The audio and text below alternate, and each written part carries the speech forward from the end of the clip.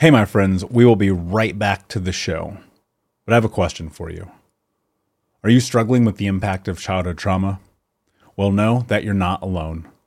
I'm here to let you know that I'm starting a brand new weekly coaching group that includes a year of live coaching, accountability, support, habit and goal setting, and more. I'm starting a waitlist for the group right now, and I'm only taking a handful of people. And I'll let you know that through this personalized coaching, we'll work together to help you understand how your childhood trauma has shaped your beliefs, behaviors, emotions, and will help you create a roadmap for healing and growth. Right now, you can schedule an absolutely free coaching session with me and get put on the wait list if you go to thinkunbroken.com. My friends, it's your time to turn your trauma into triumph, breakdowns into breakthroughs, and become the hero of your own story. And I'm here to support you in doing that. Just go to thinkunbroken.com to register for a free coaching call with me and to get put on the wait list for the brand new weekly coaching program.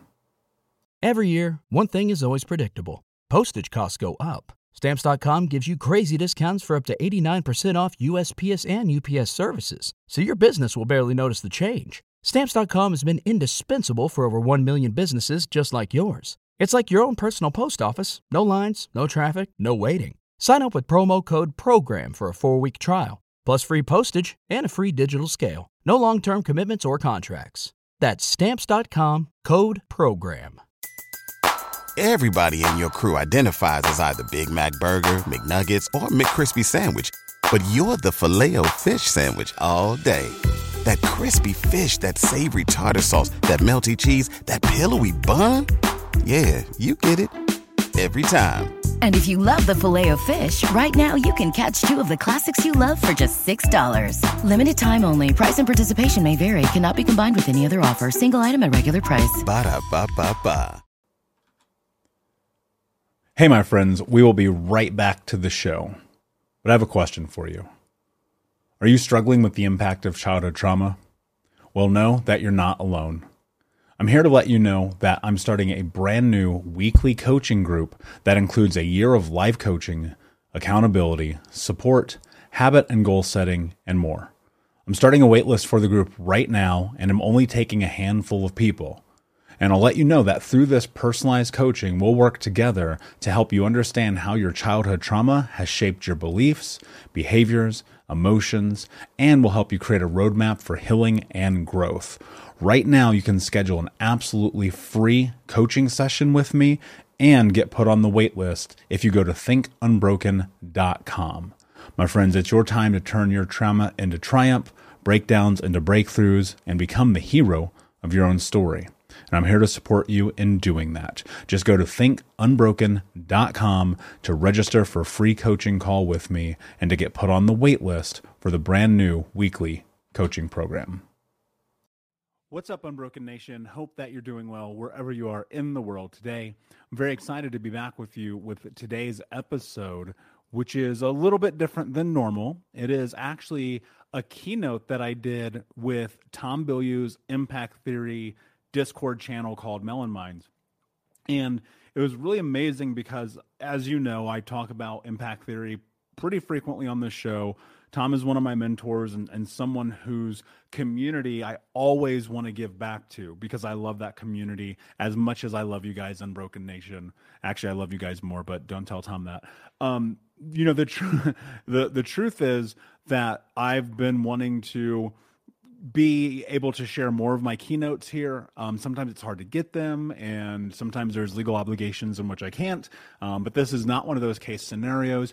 And what started, or what was supposed to be a 45-minute keynote, turned into over 2 hours with Q&A. And I'll tell you this will be, I believe this is the longest podcast that I've ever posted. And over an hour and 20 minutes of this is just Q&A of me coaching. And if you've ever wondered what it's like to get coached by me, to go through what it's like to be in one of my groups with Unbroken Nation, to, see what it's like in a deeper detail, this is going to be an episode that you're going to want to listen to. And it was an absolute pleasure. At the beginning of it, there was a little bit of issue with the mic going, but once we got that rocking and rolling, we were off to the races. And it was amazing to be able to be of service and to serve people and to hear these beautiful questions and to give to this community. Generally speaking, when I go do a keynote, it's like 45 minutes, 5 minutes, 10 minutes of Q&A, and that's a wrap. And I had told Tom's team, Ben specifically, I said, dude, I'll go as long as we want to. As long as people have questions to ask, I will be here. And I would have gone all day if they wanted to keep going, but it was a Saturday afternoon, and I think it's really beautiful when people show up, because I'll tell you this, in the same way that those people, you, for instance, who listen to this are going to find success, it is those people who invest their time, effort, energy, or money into their lives that are going to see the greatest differentiation between where they are now and where they want to be. And, I practice what I preach. Obviously, I have a coach. I spend a tremendous amount of time in personal development. I'm always trying to learn. And so for me to be able to give back is always the thing that means the most to me. And so that said, I'm very, very excited to be able to share this keynote with you, to be able to share a little bit more of the insight of what it's like when I'm on stage, and to also be able to share what it's like to be in a live Q&A with me. And this one's a longer one, so I hope that you will buckle up and strap in for this, because it's going to be an amazing, amazing conversation. And that said, please do me a favor. If you have not, go and check out Impact Theory. And the reason I want you to do that is because I'll tell you this, without Impact Theory and me discovering what was Inside Quest 6 years ago, I promise you I would not be here with you guys today. There's no way around it. And I'm very, very excited for this episode. If you're curious about more information in coaching and what I do, just go over to coaching.thinkunbroken.com. And you can check out more information there. That's coaching.thinkunbroken.com. And you can join the daily 6-week coaching program, which I actually built into an app that is interactive, that includes a journal, that includes questions and quizzes and education on trauma and personal development. And it's an amazing, amazing thing. It took me and the team, I have no idea how long to put that together, but thousands of people around the world have participated and taken that course, and I want to be able to share that with you too. So check out coaching.thinkunbroken.com, and you'll get a little bit more of an insight right now of what it's like to go through coaching with me when we get to that Q&A. But first, of course, the keynote. So thank you, Unbroken Nation. I'm very excited to be here with you guys today. And without further ado, let's get into the show. Hey, what's up, Unbroken Nation? Welcome to the Think Unbroken podcast. I'm your host, Michael Unbroken, and this podcast is about helping trauma survivors let go of the past, overcome their fear, discover their identity, become the hero of their own story, and ultimately to be unbroken. Our goal in company is to bring on guests and experts in the fields of mental, physical, and psychological health to help you overcome the past, to take back your power. And in this podcast, we are unedited and unfiltered, and we're going to give it to you real so that you can start to create massive change in your life. If you're curious about learning more outside the podcast, you can get a free copy of my book, Think Unbroken, at book.thinkunbroken.com. That's book.thinkunbroken.com, where you can get a copy of my #1 best-selling book, Think Unbroken, Understanding and Overcoming Childhood Trauma. The most important thing that you can ever do, my friends, is show up for yourself, and that's where you are today. And I appreciate you. I have massive gratitude for you. And without further ado, let's get into the show. Can you hear me now? Yes, we can. My back. Okay. Guys, this is life. There's always a technical difficulty. There's always something that's going to happen. There's always going to be the next thing that's interrupting our life, that gets in the way, that we've got to figure out, how do we navigate it? How do we move through it, right? And I think that's one of the most incredible things I've come to discover about my human experience, is recognizing and understanding like that next thing is coming, right? And the thing that you have to understand is everyone in this room right now has the ability to do something incredible. And that's to be the hero of your own story. So I'll tell you a little bit about myself. But before I do that, I'm going to read a quote to you from someone who's inspired and both changed my life. Decide who you want to become. Make that the center of your focus. That's from Tom Bilyeu. A few years ago, I was looking at my life and I was asking myself, who do I want to be? How do I want to show up in the world? How am I going to become the person that I know I'm capable of being? I'm going to tell you a little bit about myself, but I'm also going to talk to you about childhood trauma and abuse and how that impacts us, how that shapes us, and how ultimately that can be the thing that stops us from being who we're capable of being, and some tools for you to overcome that. I'm going to start with some stats here because I think stats will tell you more than anything I could ever tell you. In 1994, Kaiser Permanente and the California Center for Disease Control, along with Dr. Folletti, did a survey called the ACE survey, Adverse Childhood Experiences survey. And it was a series of 10 questions. Now, I won't go into all 10, but basically it comes down to if you had these experiences, if anyone in your family was arrested, had mental health issues, had a suicide attempt, didn't take care of you, hurt you physically, mentally, emotionally, spiritually, or sexually, there's an increased likelihood that you're going to suffer ramifications from those experiences. Now, according to the CDC, depending on where you fall in this category of the amount of abuse that one has suffered in their childhood can determine a ton of different outcomes in your life. In fact, depending on where you fall in the scale of this 10 questions from the ACE score, you could be up to 15 times more likely to commit suicide, 4 times more likely to be an alcoholic, 4 times more likely to inject drugs, 3 times more likely to be absent from work, to have serious depression, and you're 2 times more likely to smoke. And here's what's really interesting about this. When I found this survey, when I learned this information, it changed my life forever. See, when I was 4 years old, my mother, who was a drug addict and alcoholic, she actually cut off my right index finger. And I know what you're thinking. Holy shit, how could somebody's mother do that to them? See, my mother was continuating child abuse. You've probably heard that old adage, hurt people, hurt people. Well, that was true of my family. And when I was 6 years old, she married my stepfather, the most abusive guy you could ever imagine. He'd kick the shit out of my brothers and I and put me in the hospital multiple times. I never met my real father, but one of the greatest things ever happened to me when I was 8 years old. I was lying in bed one night and I was praying. I said, God, will you bring me my real dad to save me and rescue me? And I discovered something really important in that moment. Nobody's coming to rescue you. Now, that became an amazing tool for me once I learned how to leverage it. Spent the majority of my childhood homeless and deeply in poverty.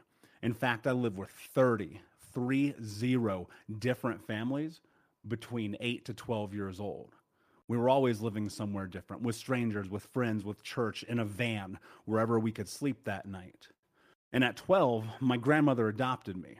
Now, you think that'd be a godsend, right? But I'm biracial, I'm black and white. And my grandma's an old racist white lady from a town in Tennessee you've never heard of. In fact, we had a copy of Mein Kampf on our kitchen table, and my uncle's in prison in the Aryan Brotherhood as we speak. So insert identity crisis. I got high for the first time when I was 12. I got drunk at 13. And by 15, I was expelled from school for selling drugs. And I was trying to figure out what to do with my life. I was breaking into houses, stealing cars, running from the cops, getting shot at, and hurting people. And I got put into a last chance program. And I still did not graduate high school on time. And I found myself at 18 years old looking out on the world thinking to myself, what is the solution for this? What is the solution for poverty, for homelessness, for abuse, for pain, for suffering? And my 18-year-old brain said, it's money. So I made a declaration to myself. I said, by the time that I'm 21, I want to make $100,000 a year legally. Now that legal part is super important because as of today, I've got family in prison for life. I've been in handcuffs multiple times, and my 3 childhood best friends have been murdered. Like I knew the path I was going down. I knew what my life was going to look like. And so I said to myself, all right, go make money. But I knew I had to do that legally. And so I landed a job with a fast food joint. And at 18 years old, I had 52 people under me. I was learning leadership skills and how to read P&Ls, how to hire and fire, and how to navigate corporate America. And I can promise you, I made every leadership mistake you can think of.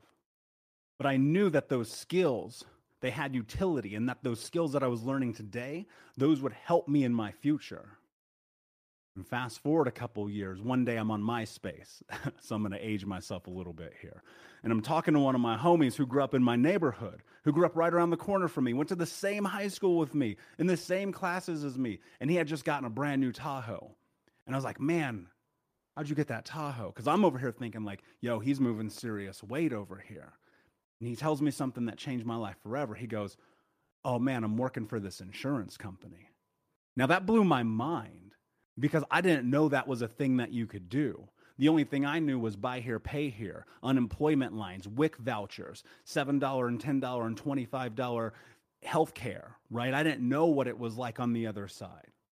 I only saw struggling and pain, and I saw him coming up, and I said to myself, oh, that's how I get there. That's how I get to that $100,000 a year. And so I made a declaration to myself, that's the direction. And so I started learning more skills, how to write resumes, how to interview, how to do cover letters. And I was relentless about applying for job after job after job in the insurance field. And sure enough, as I head into 21 years old, I land a job with a Fortune 10 company, no high school diploma and no college education, because I got massively clear about what I wanted. And then that thing happened to me that happens to people when they get money for the first time, and it destroyed my life.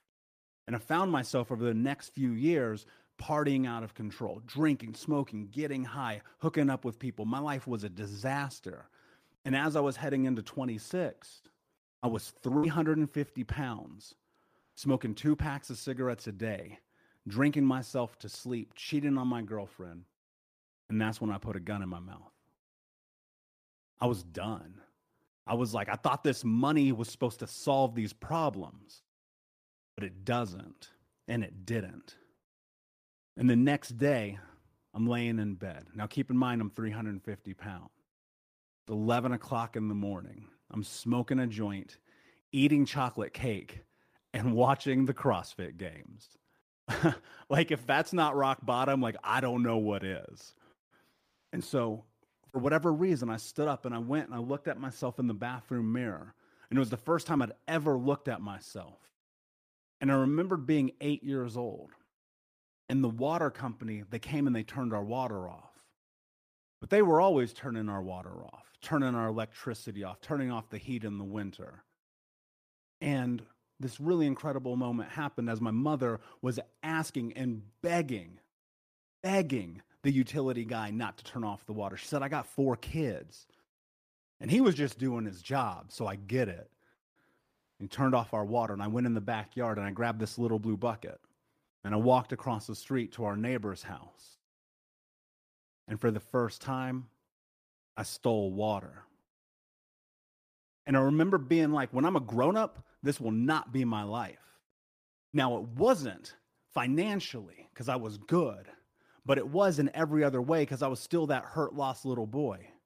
And as I looked in that mirror, I realized for the first time I was breaking the promise I made to myself. And when I grow up, this won't be my life. And as I looked in the mirror, I asked myself the most important question I've ever asked myself. And a question that if you're willing to ask yourself will change your life forever. What are you willing to do to have the life that you want to have? And the answer, as I looked in that mirror that reverberated through my body like electricity, was no excuses, just results. And what that meant in the moment that I was not going to be the victim anymore. And you have to ask yourself, are you going to no longer be the victim? And as I thought about that, I realized I had to stop putting up with my own bullshit. I had to start taking care of myself. I had to start doing the things that I knew I needed to do. You know, every one of us has that thought, that thing that keeps us awake at night. Just pounds on us. You can't sleep. You can't think straight. It's always there. In the moments of silence, it's always waiting for you to do something about it.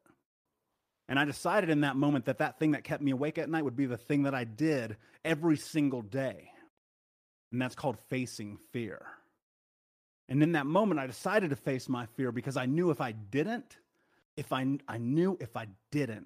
then on my deathbed, at that last gasp of air, that right before it's over, I knew the truth, that I was going to die with regret. And dying with regret is a life unlived. And I don't want that. I don't want that for me, for my people, my community. I don't want that for you. So looking in that mirror and coming to the answer of no excuses, just results, I knew I had to step up for myself. I had to stop smoking, stop drinking, stop cheating, stop lying, stop hurting people, start learning, start loving, start growing, start caring.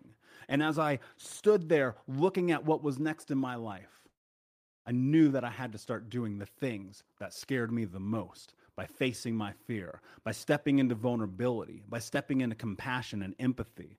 And I went to therapy.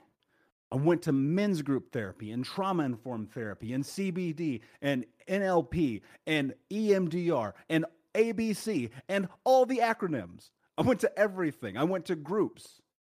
I learned. I started getting educated. I became a learner. And what happened in that is I started getting informed in trauma education. And today I have over 30 trauma-informed certifications and certificates. I still do not have a college education or a high school diploma. I started taking care of my body. I started removing the toxic people out of my life. One of the things that you have to understand is that when you start going through this journey, there are going to be people around you who don't like the you that you're becoming, who want to pull you down, who want you to be the person that you were. I think Jay-Z says it best. People around me saying that I changed. Well, I didn't do all this work to stay the same. And I recognized in that, like, I had to let go of these people who were holding me back and trying to keep me as the old me, because that's not who I wanted to be. And if I stayed that me, I wouldn't be here talking to you today. And right now, there's somebody in your life that you need to look at and have a real deep conversation with, because they are keeping you from being the hero of your own story. And as I got deeper into this work, one day I was just sharing my story online, and people started reaching out to me, and they started saying, hey, that thing you posted, man, that changed my life. That thing you posted, that thing you wrote, that impacted me. Hey, that podcast you made, it saved me today when I was about to take my life. And the thing that you got to understand about this, guys, I never planned on having this. But I said to myself, what if I gave back? What if when I was at my lowest? What if that when my life sucked the most, where shit was so fucking hard, I could barely stand? What if I went and been of service to other people? What if I showed up for them first? What if I created something of my life that was different than what everybody told me I was going to be? You know, here's the crazy part about life. Growing up, being this person that's told you're not good enough, you're not strong enough, you're not capable enough. Well, you start telling yourself that shit and it becomes true. And then what happens is you recognize the truth. You are in control of everything that's next. You decide the person that you want to be. But it all starts with mindset. It all starts with the way that you think. And what's really fascinating to me, especially in this personal development, and I know you guys are in here because you're learners, but I don't think people really tell you what mindset means. And you can't see it right now, but there's a giant sign in front of me that says mindset is everything. See, mindset's very simple. You see, what you think becomes what you speak. And what you speak become your actions. And your actions become your reality.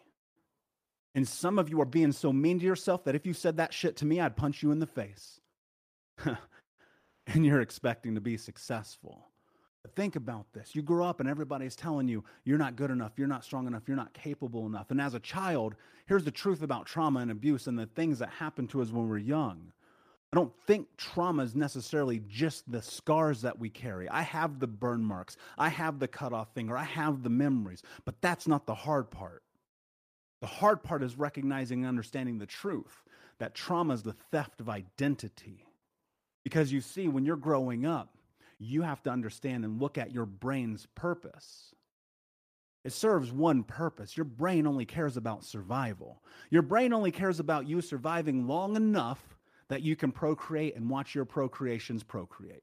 That's it. It doesn't care about your dreams. It doesn't care about your goals. It doesn't give a shit about the color shirt you got on. Your brain wants you to survive. And your brain's very malleable and plastic. And so every single time that you are learning, you're adapting and you're growing in these circumstances, and your brain is making meaning of your environment to help you be able to decipher safety in the world. And so when you're 4 years old, 8 years old, 12 years old, and you're being inundated with violence, pain, and suffering because of who it is that you are, because every time you try to tap into being you, there's a ramification. What happens is your brain learns to stop being you. because that's survival. Because the greatest thing that you could do is not be yourself, because every time that you do, you suffer. And so your brain goes, well, why the fuck would I want to be me if every time I get hurt? And it adapts. And here's the crazy part about that. That serves you for a period of time. It serves you for safety. And it's an autonomic response to the stimulus in your life that keeps you in survival mode. And then you're 12, 14, 17, and you're in safety, but you bend who you are. You placate who you are for safety so that the other people around you will protect you, so that you don't get ostracized from the community, so that you don't get lost in this. And then one day, what happens is you're 24, 36, 52, 75 years old, and you don't know how to say yes and you don't know how to say no because you've never been allowed to be you. And the Michael standing here in front of you talking with you today is a realization of the idea of the person that I thought I could be when I was willing to face the fear of becoming myself. And the only way that you're going to become yourself is by understanding that thing about mindset. You see, again, what you think becomes what you speak, and what you speak become your actions, and your actions become your reality. And I'm going to teach you right now the first thing that I teach people when they come into programs with me. Because if you listen to what I'm about to say and you understand truly, then it will change your life forever. You grab a pen, and this thing is mightier than the sword. It is the most powerful tool in your arsenal. Nothing is going to bring you more value in your life than you picking up a pen. And you're going to write down what I'm about to tell you. And you're going to repeat this to yourself every single day until you convince yourself that this shit is true. I am the kind of person who is kind to myself. I am the kind of person who is kind to myself. Now, why does that matter? Because if what you think becomes your actions and your actions become your reality, and you operate through the scope of kindness, then in the moments in which you must face of discerning who you are, and you have to make decisions about what is next in your life, you will ask yourself, what would a kind person do right now? Would a kind person show up for themselves? Would a kind person stick to their boundaries? Would a kind person say yes or no because they need to? And as you leverage that, your life will change because you will operate through kindness, and that will reflect your actions, and that will become the world that you live in. And in this world, you are still going to have to face fear. You are still going to have to face the truth that there's always going to be the next thing. And as you're in this, you realize like there is causation and correlation to all the actions that you take in your life. The person that you are now, if it is true, which I believe it is, that we are the sum total of all of our experiences leading up to this moment, then that means that everything that's ever happened to you in your life informs who you are.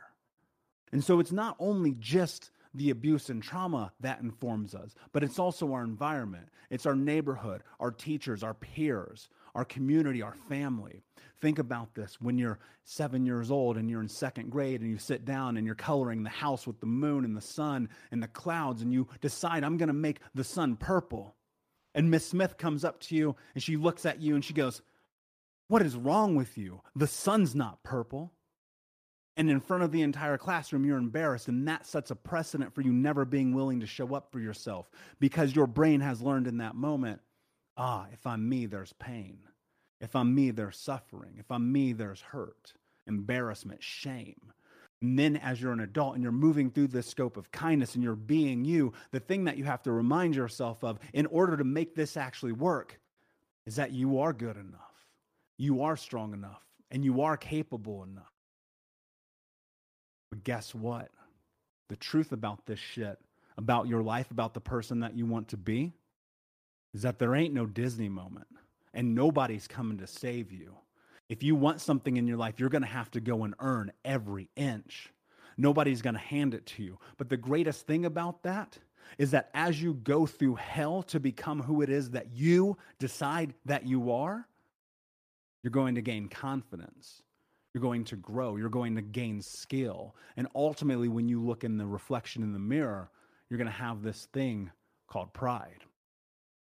And I know a lot of you are hearing this right now and you're like, yeah, I get it. I'm following, I'm tracking. I've been trying to do the work. I've been trying to show up in my life. I'm listening to the podcast. I'm coming to Tom's shit. I'm listening to Michael right now, but my life is still a fucking disaster. Yo, I get it. It's taken me 12 years to be here with you today. Since that moment I looked in the mirror. You're going to have to deploy massive patience to go through this process because every single day is a learning opportunity. Every single day, you're going to discover something new about yourself because you're having a human experience. You've never done this before. This moment right now, you've never been in it before. This is all brand new. And so you're going to make mistakes. You're going to fuck up. Like, that's the truth of it. But can you learn from those and not destroy yourself and not beat yourself up over them, but instead say, I learned something today? And then leverage that as you move forward in your life and understanding that those lessons, those become the tools that you leverage as you go further into your life. Because again, the next thing is coming. And you're sitting here, I know you're listening, you're like, okay, cool, this is making sense, this is making sense, I get it. Mindset, action, thinking, trying to create this life, but where do I begin? Where do I begin? This is the hardest question. This is the question everybody always asks me. What's step one? Step one is acknowledgement. Step one is acknowledgement, looking at and understanding the truth of life. We are not culpable for the bad things that happen to us as kids. It's not our responsibility that the people who were supposed to take care of us didn't. That's not on you. And you've got to let that go. And you've got to be willing to put that to the side. You've got to be willing to heal through that. And in that acknowledgement, recognizing that you are not culpable brings you to this moment of today and looking at your life. You've got to ask yourself that question. What am I willing to do to have the life that I want to have? And if the answer is anything less than no excuses, just results, you're going to have to get really serious with yourself. Because from this moment forward, you're out of excuses. From this moment forward, it's on you. From this moment forward, you have to understand the truth. This is your house. You own this. This is your life right here. And trauma, abuse, the past, the shit that we carry, it's like trash in your front yard. Every time you walk through your front yard, you're going to see that trash. And you didn't put it there, but it's your responsibility to pick it up. Now, I wish that wasn't true. I wish I wasn't having this conversation with you. I wish I was doing literally anything else on planet Earth right now. But I'm not, and I'm here with you. Why? Because I recognize that my trash that's sitting in my front yard comes from the generations of abuse that has led me to this place in which I had to make a decision. You see, what I do is very simple. I have one goal. I have one mission in my life: to end generational trauma in my lifetime through education and information. So another kid never has to have a story like the one I just told you. It starts with learning. That starts with having the conversation. That starts with the willingness to understand the truth that you are in control. Now, as you get deeper into this, I want you to think about something that's very important. See, people always come to me and they're like, yeah, man, I get it, but I feel so alone. There's fucking 8 billion people on planet Earth, y'all. Chances are somebody, somewhere, has had an experience like you have had. I'm going to talk to you about the 3 C's: community, connection, and commitment. See, nobody great has ever done anything on their own. You can't name them because they don't exist. We are a communal species, and by nature, we are built to be together, to grow together, to heal together, to change together. Look at this room right now. We're here together. Why? Because we want to be better. Why? Because we know if we can be the best versions of ourselves, then we can impact our community, our neighbors, our kids, our family, our partners, our church. Right? We know that when we come together to be great, the world will bend itself to us instead of us bending ourselves to the world. But community is everything in this. And if you feel like you're alone, there's this fucking thing called Google, and you can do this really cool thing called searching. And in that, what's amazing is that when you are looking, you will find, as long as you have clarity about what you want. Community is everything. And unfortunately, some of us are in the wrong community. Then you've got to take measurement of that and ask yourself, are these people serving me? Are they bringing value to my life? Am I bringing value to them? Are we in alignment? And that's where connection comes in. You know, you can be in the wrong community, even though you have these people in your life that you've known forever. Today, they may not be the right people. You know, I'll never forget, I was 29 years old, and I sat down my 3 best friends at the time, and I told them everything that I just told you about my background. And you see, I'd known those guys for 10 years. And in 5 minutes, you guys know more about me than they did. And I sat down and I told them, I said, hey, I got to go on this journey. I've got to go figure out what is next in my life. And as I went through this journey, I explained it to them. One of the guys picked up his phone to check the score of the game. And in that moment, I knew I'm in the wrong community. These aren't the people to go where I need to go. And people serve us for seasons of our lives. And ultimately, it's going to be you having conversations and getting internal to find out whether or not these other people in your life are holding true to your boundaries, your character, your morals, your values. And if they're not, you have to make hard decisions. Because here's what happens. If you're in the wrong community, you're going to be in the wrong connections. And connections are everything because you need that part of people who are willing to bring you up, to hold you accountable in a healthy and sustainable way, and to watch you prosper because they want to see that, because they want to see you succeed. And in return, you want the same for them. And you got to be committed. So many of us are not committed to our futures. So many of us start but never finish. And if you're willing to ask yourself, what am I willing to do to have the life that I want to have? If it's anything less than no excuses, then you're going to fail when it comes to the side of commitment. You've got to be willing to show up. You've got to be willing to face that fear. Because if you don't face the fear of showing up every day and discovering who you are, nothing will be different. Nothing will change. And yes, some days are going to be incredibly difficult. We all know this. We're living in a time right now where every day is harder than the last. But you've got to commit to showing up for you first. Because if you don't believe in yourself, who will? And you have to think about, as you go deeper into this journey, about the person that you want to be, about having massive clarity. Most people don't know their values. Most people don't know what they stand for. And you've heard the old adage, if you don't stand for something, you'll fall for anything. And I want you to think about the values that you have in your life, about who it is that you are. I'll give you my values because some people don't know where to start. Some people have never heard this word before. And when I was 28 years old, I was figuring out something for the first time. I have no idea who I am because I was having a human experience. So I thought, what are the words that define me? Who is it that I am? Who is it that I want to be? Who is it that in 12 years, 20 years, 37 years from now I can be if I'm willing to figure it out and have massive clarity? And as I sat down, I thought to myself, my values are honesty, kindness, leadership, self-actualization, and no excuses. And when you can figure out your values, and every one of your values should be specific to you, because those will become this beautiful filter for the way that you operate through your day-to-day life. So that every time something comes up that you're questioned with, that you have to decide on, in addition, you can sit and look at your values and go, okay, am I operating as the person that I believe that I am? And if you're not, then it's really easy to say no. And the greatest thing that happens when you're stepping into creating and crafting your identity as someone who has been through the turmoil of hell, and you're looking at your life and going, I've never done this before. The greatest part about this entire experience is that you get to dictate who you are. And your identity will become whatever you want it to be as long as you're willing to go and look in the mirror. The greatest success that I believe people can have is that moment when you look in the mirror and you're okay with the reflection. And that means you're going to have to do the work. That means you're going to have to show up. But most importantly, that means you're going to have to ask for help. There's no shame in that. There's no shame in asking for help and raising your hand and saying, I don't get it. There's no shame in I need support because I'm figuring this thing out that has tortured me for the entirety of my life. What's really beautiful about what's next is that as you do that, again, that thing, confidence, that grows. Your impact grows. Your ability to be the hero of your own story grows. And as I sit here today, I look at it and I reflect on my life about the things that I've done.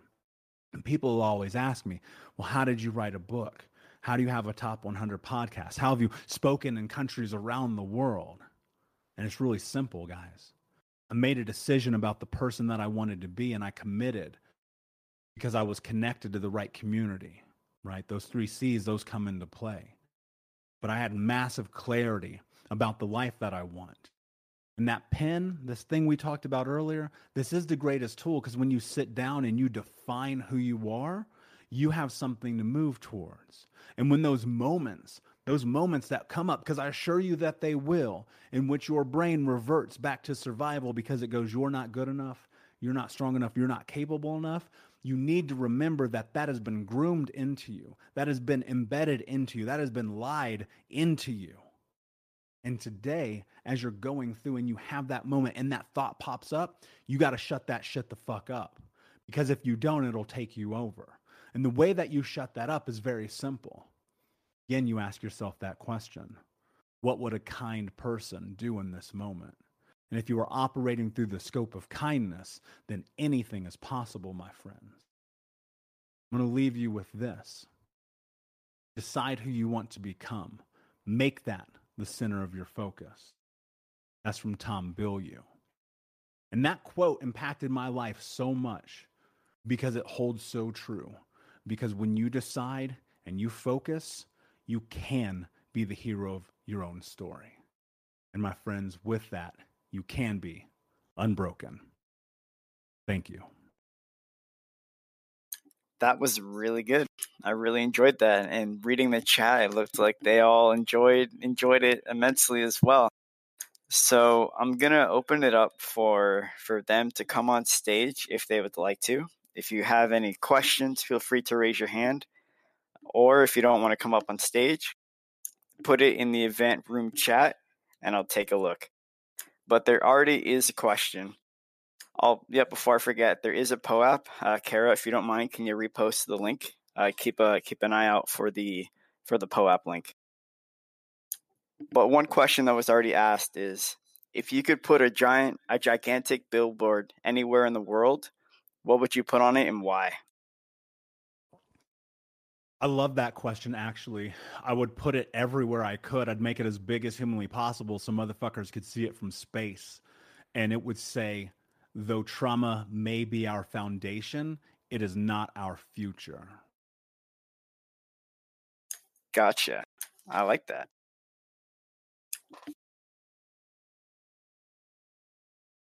You know, that's the truth, man. You know, I think about this a lot. Like, you know, we come from these backgrounds in which some of us were set up for failure, man. I'm not supposed to be here. Like, I'm telling you guys, like, it's fucking insane to me when I look at my life and the shit that I've done, right? Like, I'm supposed to be dead or in jail, like my family, like my friends.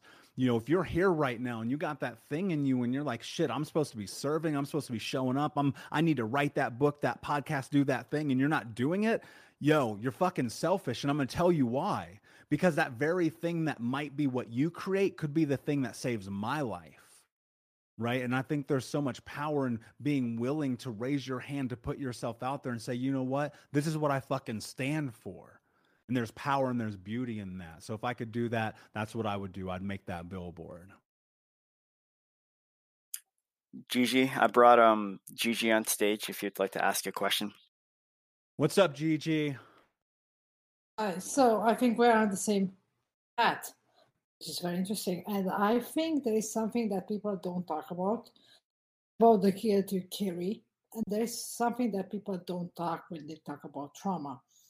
And I studied it because I think that's how you start healing. I don't know. Everyone that goes through the same thing has kind of the same process.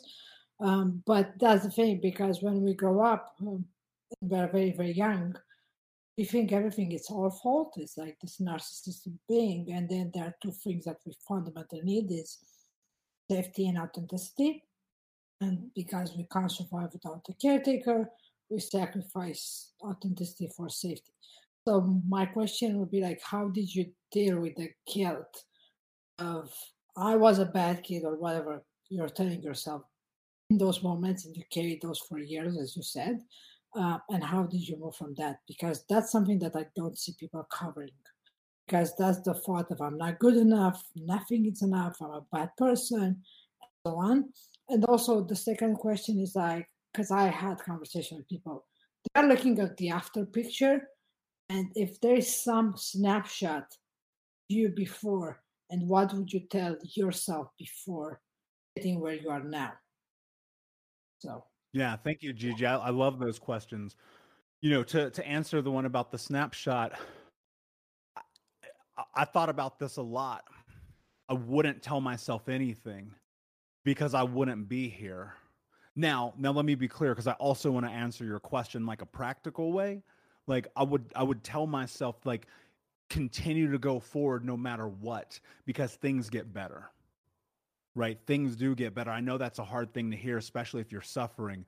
But I look at the world and I go, man, it's a beautiful place. There are incredible people. There's power here. There's so much love and compassion and hope. And I know it's hard to believe that because we see what's happening all the time. But, traveling the world, living all these countries, speaking with people in over 80 different countries, like, I've learned the truth. Like, people are incredible. Like, we are incredible. Like, there's somebody in this room right now that could change your life forever. You know what I mean?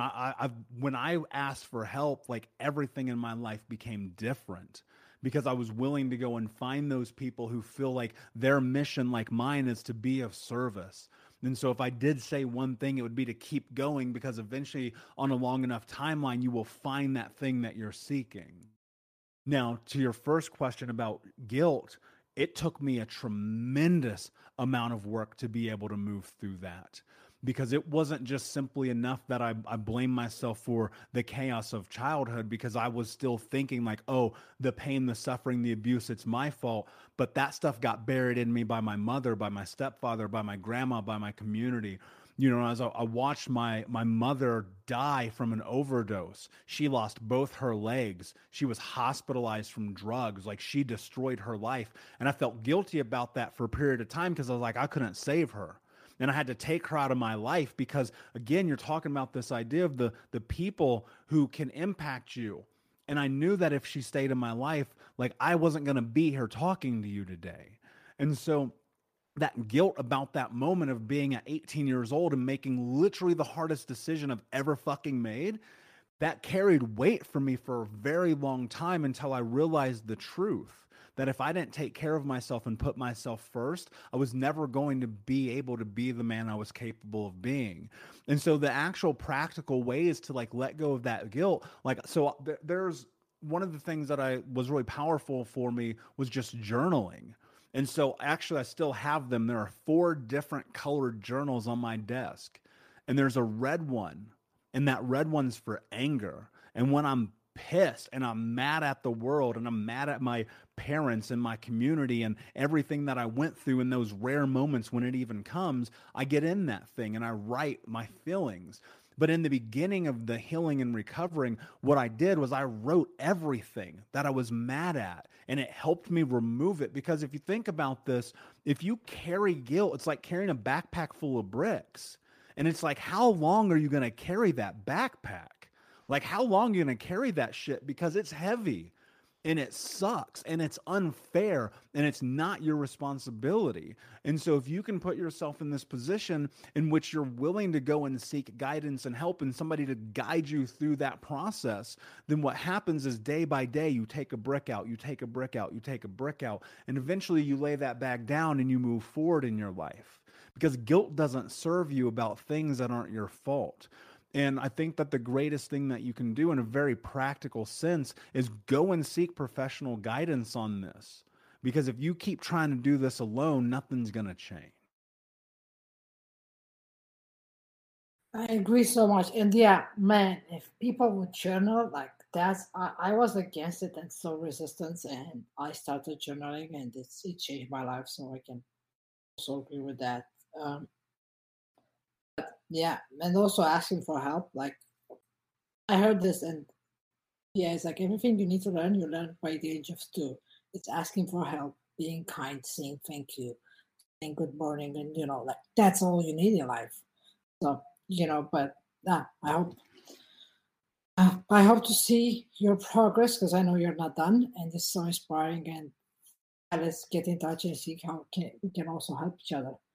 Maybe do something in the community, absolutely, or something like that. Yeah, Yeah, and you need to stop saying I shouldn't be here, and you need to say I should be here.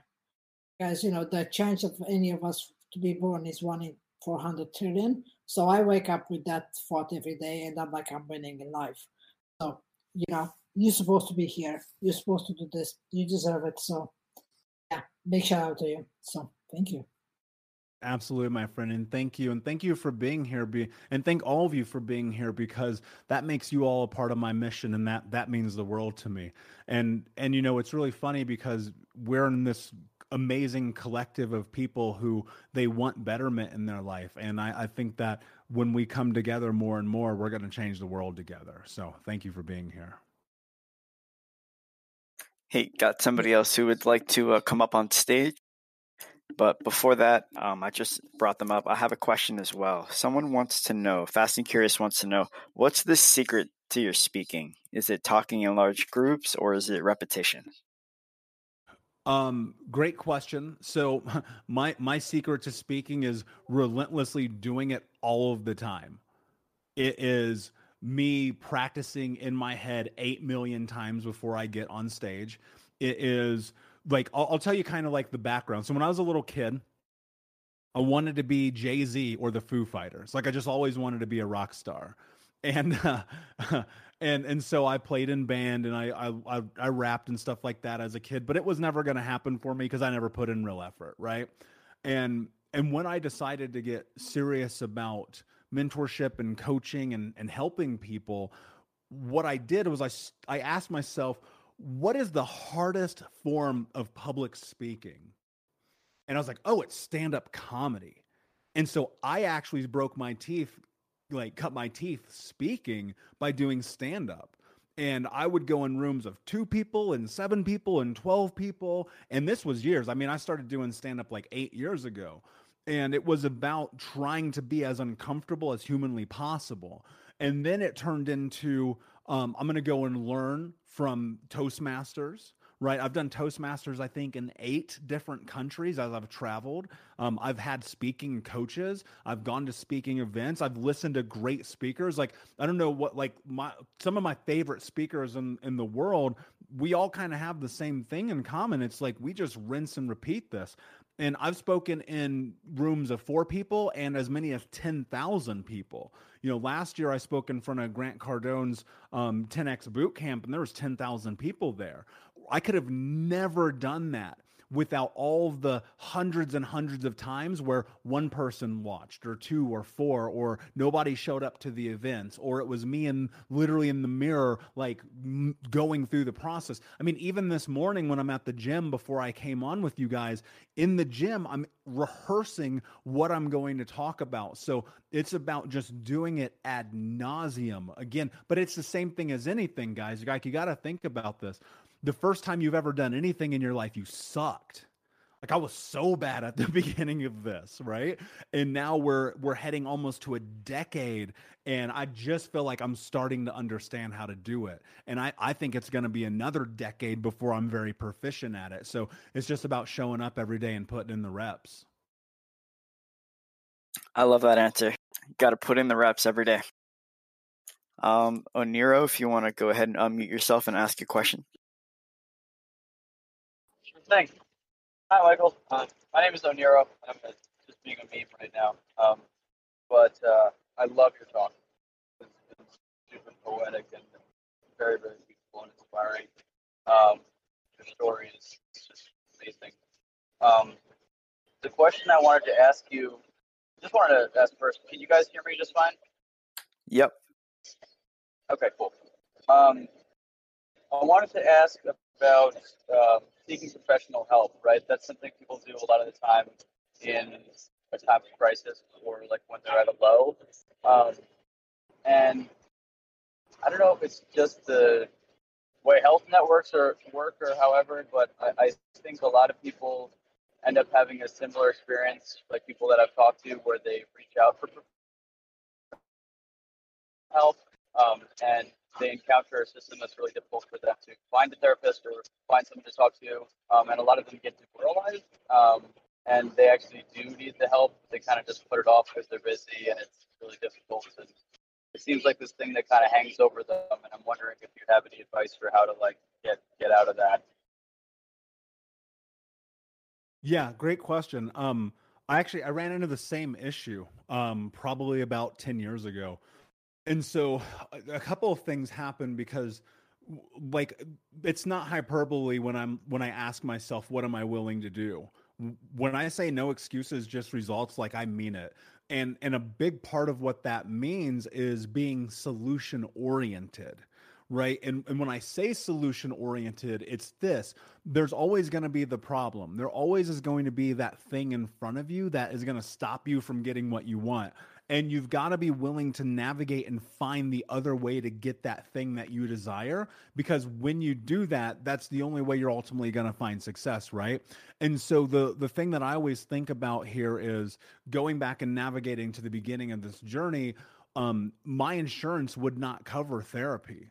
I had state insurance. It wasn't that good. I wasn't really making money at the time because I'd quit my corporate job and it was starting my first business. And I was just kind of figuring out shit on the fly. And I decided I'm just going to sell some stuff. I got like I had an Xbox and I had all these video games and Blu-rays, like aging myself. You know what a Blu-ray is? Like, I think I'm getting old. But anyway, so I decided I was like, I'm just going to sell all my shit. Right? Because like, it's, what do you want? Because there's always going to be a reason why you can make an excuse. You're always going to be busy. There's always the next thing that's going to take your time. And so I started finding people who would do sliding scale payments, which I would come in, I find a therapist would be like, hey, do you do sliding scale? Which means that they will adjust their rate depending on what you can afford at the time. And that's actually how I started. And that's how I did like EMDR. That's how I did CBT, cognitive behavioral therapy, because I mean, that shit's expensive and my insurance wouldn't cover it. And once I had insurance and, I was able, because I was making more money and so on and so forth, I was like, oh, I want to work with somebody very specific and specialized, because I felt like one of the issues that I ran into the most was, it's twofold. And this is not to be crass, I promise you, but running into therapists who I felt like were not on my level intellectually in terms of understanding the impact of abuse. And so you'd sit with people and they would, they never had the experiences. So it was kind of like talking to a wall because they couldn't rebuttal or retort or actually help me. So I got really clear about wanting to be with a therapist who had actually had traumatic experiences. Because I think there's something about, and this is again my personal opinion, I think there's something about that connection in which it allowed me to let my guard down and be vulnerable in that space so I could actually heal. Because any other time I'd be with therapists, I'd just tell them whatever I thought they wanted to hear because it made me feel good about myself, which is like the biggest fucking waste of money on planet Earth. But that felt true to me when I got to this place where I was like, okay, cool. I want to be with a therapist only who has had traumatic experiences and come through the other side. And so what happened was I literally created a spreadsheet. And I went on psychology.com and I Googled therapists that were trauma informed and educated, which it wasn't as common 8-9 years ago as it is today. And so I made a spreadsheet. I put all their names on it, all their phone numbers on it. And then I created a series of like 10 questions. And I went through it like a job interview where I got on the phone with every single one of these people. And I asked them questions to determine whether or not they were going to be the right fit for me. I think one of the unfortunate things about the conversation around professional help when it comes to therapy and psychotherapy is that we're often told, well, just talk to someone. And I agree, yes, to an extent that is beneficial, but I found that it wasn't as beneficial as talking to someone specific about exactly what I was seeking guidance on. And so I think if you can get massive clarity like that, you'll have, and today, my therapist has been my therapist for an incredibly long time because he is a person that went through the experiences that I had, and very similar, I should say, and I felt like I could trust him, which especially, and I'll speak to being a man because I am one. That's one of the things that we struggle with the most is having the space of understanding, like we're told when we're growing up, don't cry, man up, all of these things. And then to be vulnerable feels almost impossible. So I knew if I could connect with a man who had traumatic experience, who was a professional, who had, changed their life as well, I was going to actually be able to grow. And that has held true. And so in the beginning, especially if you don't have money, you have to ask yourself, like, how can I make this happen? One of the things I love, Gary Vee always says, he's like, you probably have like $5,000 worth of shit in your house you can sell, right? And so that's kind of what I did. I just sold a whole bunch of stuff until I got insurance, and then I found the right person. So and now also you have better help. You have all these apps. You have the ability to do this at such a more affordable rate. Often we just have to sacrifice, and you've got to be very pointed and say, all right, I'm just not going to go to Starbucks because that costs me $95 a month. But this therapy session that I could do once a month that would change my life is $95. Well, then you got to ask yourself, what do you really want here? So I hope that's helpful. No, that's super helpful. You walked through a lot, and there's a lot of nuance there, and all of that was like super rich and valuable. And I think what you just touched base on, like the last part of it, was priorities and not making excuses, and I think that is super important. And if something's hanging over someone's head like that, they part the solution a lot of the times is to make it happen, and it might require some cuts you don't want to make and some sacrifices, but at the end of the day, if that is what's important, and in a lot of cases it is, then you gotta make room for that. So that's really smart. There's one other part of what you said that I wanted to talk about.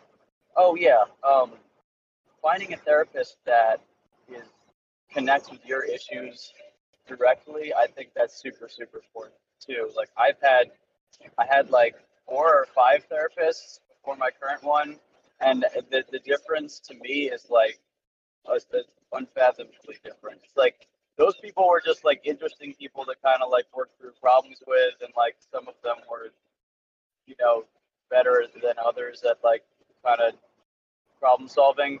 But I mean, I'm actually like on the autism spectrum, like a little Asperger's, and my therapist is also autistic, and she understands all like the nuances of how to deal with that, and like what kinds of little emotions come up, and like it's just like it's honestly been such a more fruitful relationship. So I think that's really smart that you give the advice to kind of like really look at what you're going after, and develop an interview process yourself, to ask them, what, and find out from them, what they're capable of, and make sure it's a good fit. So yeah, all really super good things that you said, and I appreciate your answer. Yeah, man, and I appreciate you being here, and thank you so much. And I'm glad you've found the right support that you need for your journey, man. That's absolutely amazing. Tort, I know we're running out of time, man, but I'll take as many questions as want to be asked. So I say let's keep rolling, brother. Yep, we don't have to worry about a time limit. You are more than welcome to stay as long as you'd like. Let's go.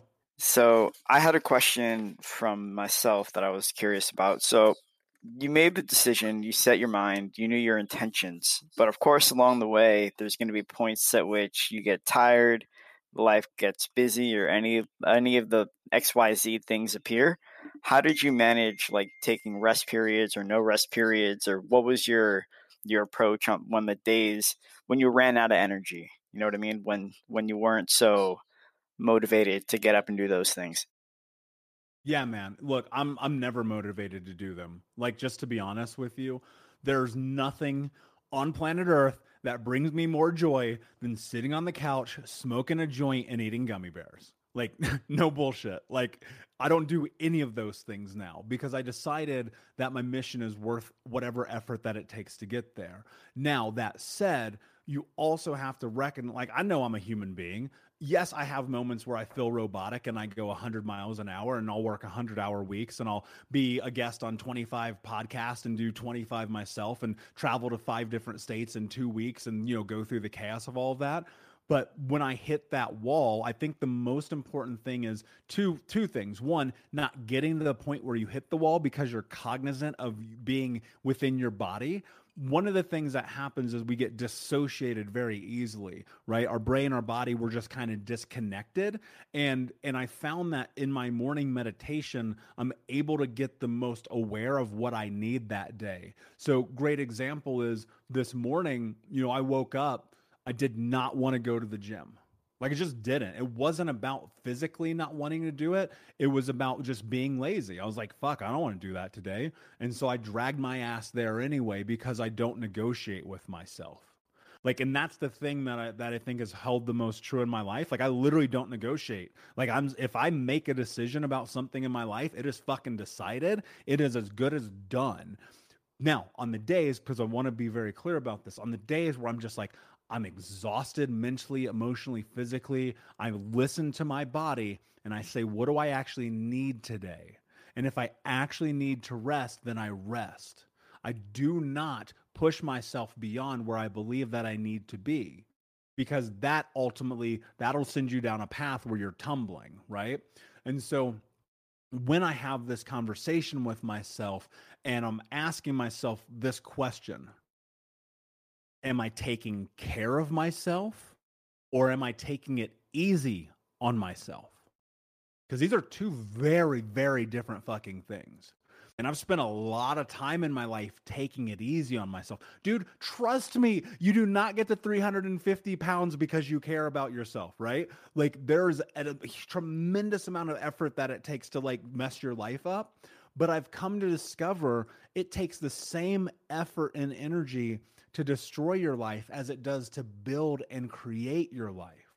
And so when I'm in these moments and I'm having conflict about what it is that I need to do, I go, am I really actually tired? Do I actually need to take care of myself today? Because if the answer is yes, I do it every single time. Great example. Thursday, I woke up, I just felt wrecked. It's been a chaotic week. I run 3 businesses. I'm always doing stuff like this. I was like, oh, I need a mental break. I messaged my assistant. I said, clear my schedule for a bit. And I went to go see the new Batman movie. Right. And even if that movie weren't out, I would have went to a float tank, or I would have went to go do a yoga class or something in that moment. Or even I would have just sat on the couch and read. Right. Just something to relax and take care of my physical body, even like go get a massage, because that stuff is so important to me. But that's very rare when I actually hit that wall, because I've come to discover that I often, based on my experience of being me, am more willing to take it easy on myself than to push myself. And so it's just about having this massive clarity about what I need in this moment and then not negotiating. Because I find that, the one most difficult thing about this process and this journey is that if you're used to never showing up for yourself and standing up for yourself, which is what I consider it when I push when I don't want to, if you're used to never having stood up for yourself, then it's the most difficult thing that we do. And so if you can ask yourself that question and just be brutally honest with yourself, like, it's okay if you need a day off. Like, fuck that working yourself to death thing. I'm not about that life. I promise you, that's nonsense. I wish we'd make that hustle culture die. It's so stupid. But when I'm like, shit, I'm just taking it easy on myself, I just go push harder, because I know that that's the only way I'm going to become who I want to be. Gotcha. That makes sense with no negotiating, but also being able to tell the difference between I need a rest day versus I want a rest day. Yeah, so you've got to get massive clarity about what that means, because, is it just simply, I didn't sleep well? Is it, there's stress? Because one of the things like I will do, like if I'm really stressed out, which is pretty rare, I'm like, I'll catch myself reverting or stepping into an old behavioral pattern and I'll immediately have to stop it. Right. And so that comes with just getting massive clarity about understanding who you are, causation and correlation, and your behaviors. We'll be right back, but I wanted to take a quick moment to tell you about the Think Unbroken 6-week trauma healing coaching program. If you go to coaching.thinkunbroken.com, that's coaching.thinkunbroken.com, you can sign up for the 6-week daily Think Unbroken Trauma Healing Coaching Program. In this program, we're going to go over the 6 principles of healing trauma, adaptation, understanding the impacts of trauma, how to become the hero of your own story, what to do next, and ultimately what it means to be unbroken. For more information about this 6-week coaching program, which you can download as an app on your phone and take with you everywhere, no matter where you are in the world, it's interactive. It's built about giving you practical tools that you can use in real time. And if you're ready for what's next in your life, go to coaching.thinkunbroken.com. Again, that's coaching.thinkunbroken.com. Now let's get back to the show. Got it. Lily, if you want to go ahead and unmute yourself and ask your question. We cannot hear you right now. All right. Well, Lily gets that to work. I do have another question from Jellybean. She wants to know, what are the other colors of your notebooks? Oh, that's a fun question. No one's ever asked me that before. Yellow, blue, and brown. So red, yellow, blue, and brown. So each one of them correlate to something. Red, again, is anger. The brown is actually my goals journal. I use this thing called a monk manual that I absolutely am obsessed with. It's incredible. I love it. It's my favorite journal. The blue one I use for study. Like if I go through a course or a seminar or a program, then I download all of my thoughts into that.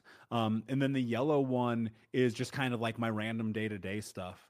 So if I just want to sit down in the morning and like journal, though I will say this just recently. So I was at an event and somebody was writing on an iPad. And so I just apparently have been disappeared from the world. So I had no idea this was possible. And so I just bought an iPad and downloaded this app called Good Notes.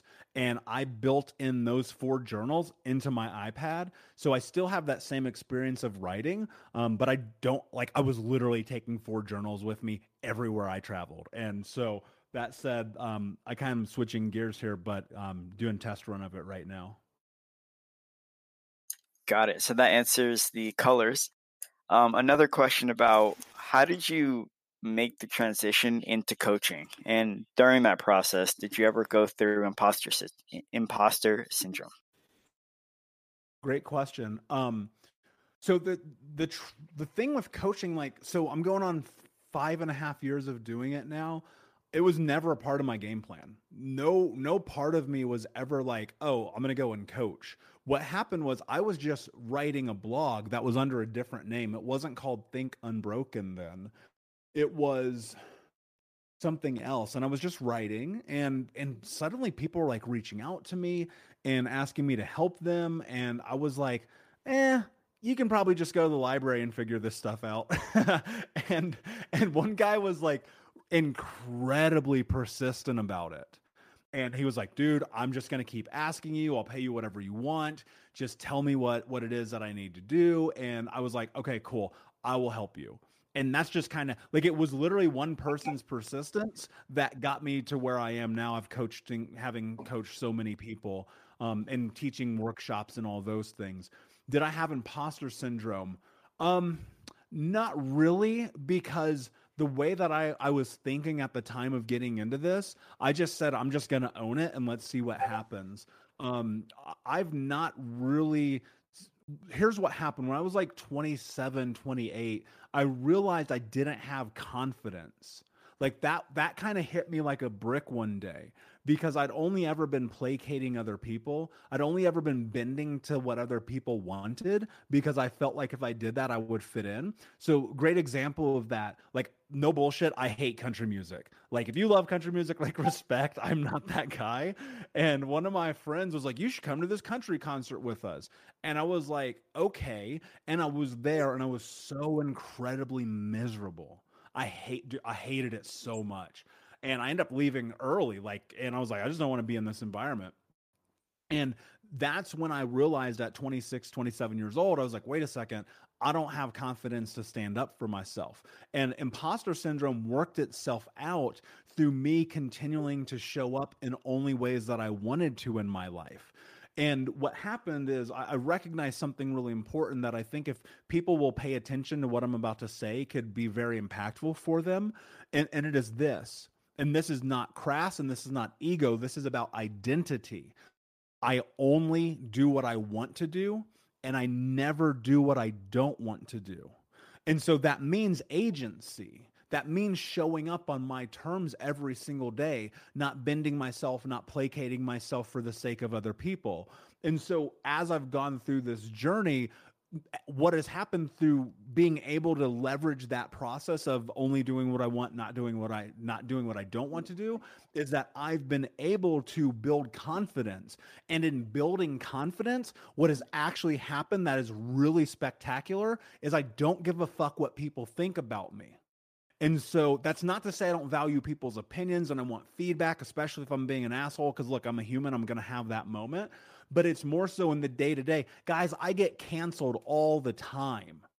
It's crazy to me. I have hundreds and hundreds of messages of people canceling me for having this conversation of because I curse too much, because I'm tattooed, because I didn't go to college. And I just go, thank you for the message. Have a great day. There's nothing worse that pisses somebody off when they send you an 8-page fucking email than just going, thank you, have a great day. And so to me, what happened was the idea of imposter syndrome disappeared, I think, automatically because I built confidence and I stopped caring about other people's opinion. Awesome answer. Lily, if you want to go ahead and ask your question now. Hi, Michael, can you hear me? I can. How are you? Thank you for this talk. Really, you touch everybody here. My question is, how do you deal with forgiveness? Because I see your ability to enjoy life and be grateful and thankful for everything that you have. But how do you forgive the people who have hurt you? I have there's a person in my family, and he's about 45 years old, and he cannot forgive the people that he feels that hurt him when he was a child. And this is bringing him a lot of pain, and is bringing the people that are around him a lot of pain, because he often calls, for instance, he calls his mom and says things like, why did you? And I understand getting a conversation going, but he does this all the time, and he's hurting this woman. Like, leave her alone. She's an old lady, and she doesn't need to hear this all the time.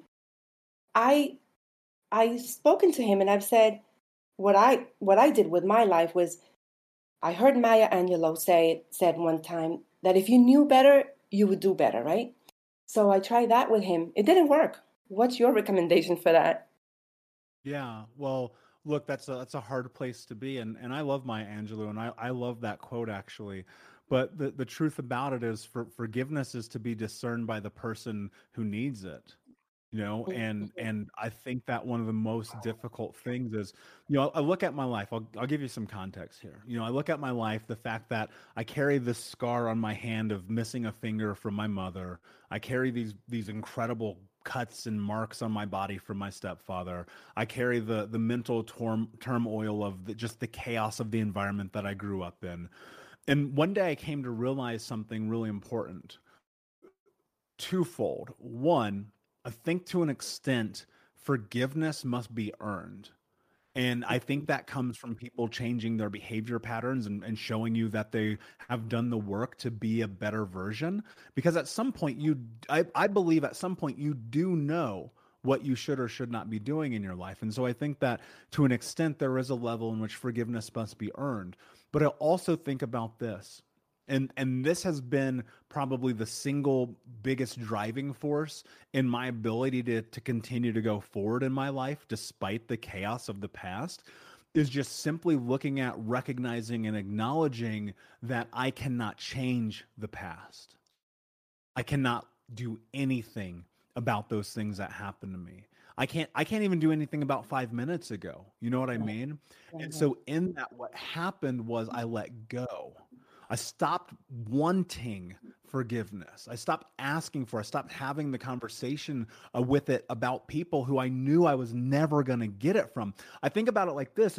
If you put your hand on the stove and you're burned, and then you go and you do it again and again and again, you're torturing yourself.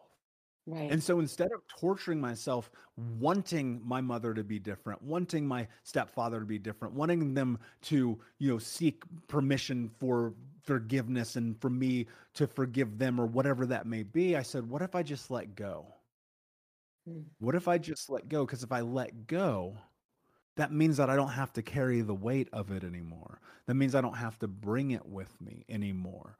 And in letting go, Lily, this really beautiful thing happened, and I found freedom. I found peace in it because I realized something about those people in my life who hurt me is that hurt people. And they had been unwilling to do the work, and they had been unwilling to have conversations like this, and nothing about their life was any different than the day that I was born. And so because of that, I knew they weren't going to be different. They weren't going to be changed. They weren't going to be anything other than who they were capable of being. And in that, instead of me trying to bend them to my world, I decided to change my world in totality. And in that peace came. And so, I understand where you're coming from because we want people to, learn and understand what we learn and understand because we've seen the impact that it has had in our lives. But, Exactly. you have to also remember people have to want that for themselves. People have Right. got to want that. And if they don't want that, you cannot do anything about it. It's the old adage, you can lead a horse to water, but you Yeah. can't make them drink. And I think that applies especially in mental health. Like, it comes back to what I was talking about a little bit ago about acknowledgement and Hmm. about showing up and about having clarity about what you want. And unless that person says, I'm going to have a lot of acknowledgement about the fact that I'm not going to get this thing that I'm seeking, they're going to torture themselves until the day that they die, hoping that they get that thing that isn't coming. Right. And the reward is so amazing. That's the thing that I don't get. Like the reward for forgiving is not for them, it's for you. You're doing it for yourself. So I am definitely going to send this talk to him. I hope he doesn't hate me. And because I'm gonna do it from a good place. Like I really want him to forgive the people that he Yeah, feels but hurt Lily, him. that's what you want. That's what I you do want. want That's not that. I do want necessarily what that. he wants. I do Yeah. want it If because you want that, he's in a bad place. yeah, but he's got to want it. And if he He doesn't want it, wants then it. I you can send him everything, but he's got to decide. Okay, but I'm gonna try, Michael, because I think I owe it to him. Because he's a good man. He's hardworking. Yeah. He's a good man. He's a family man.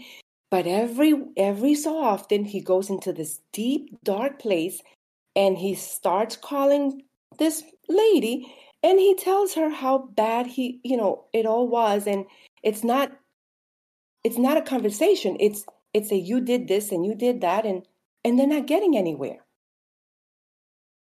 Yeah. And they likely need professional help between the two of them together, and so I would recommend send it to him. And if I can support, you can email me at michael@thinkunbroken.com. I'm happy to help. But, ultimately the one thing I've discovered from coaching thousands of people around the world is they've got to want it for themselves. Right. Okay. Thank you, Michael. I really, really appreciate you. Okay. Yeah. Thank you for being here. I appreciate you. It means the world to me. Thank you. Take care now. All right, so I've got a question from chat here. It's a little lengthy, so I'm going to read it in the entirety and then you can answer afterwards.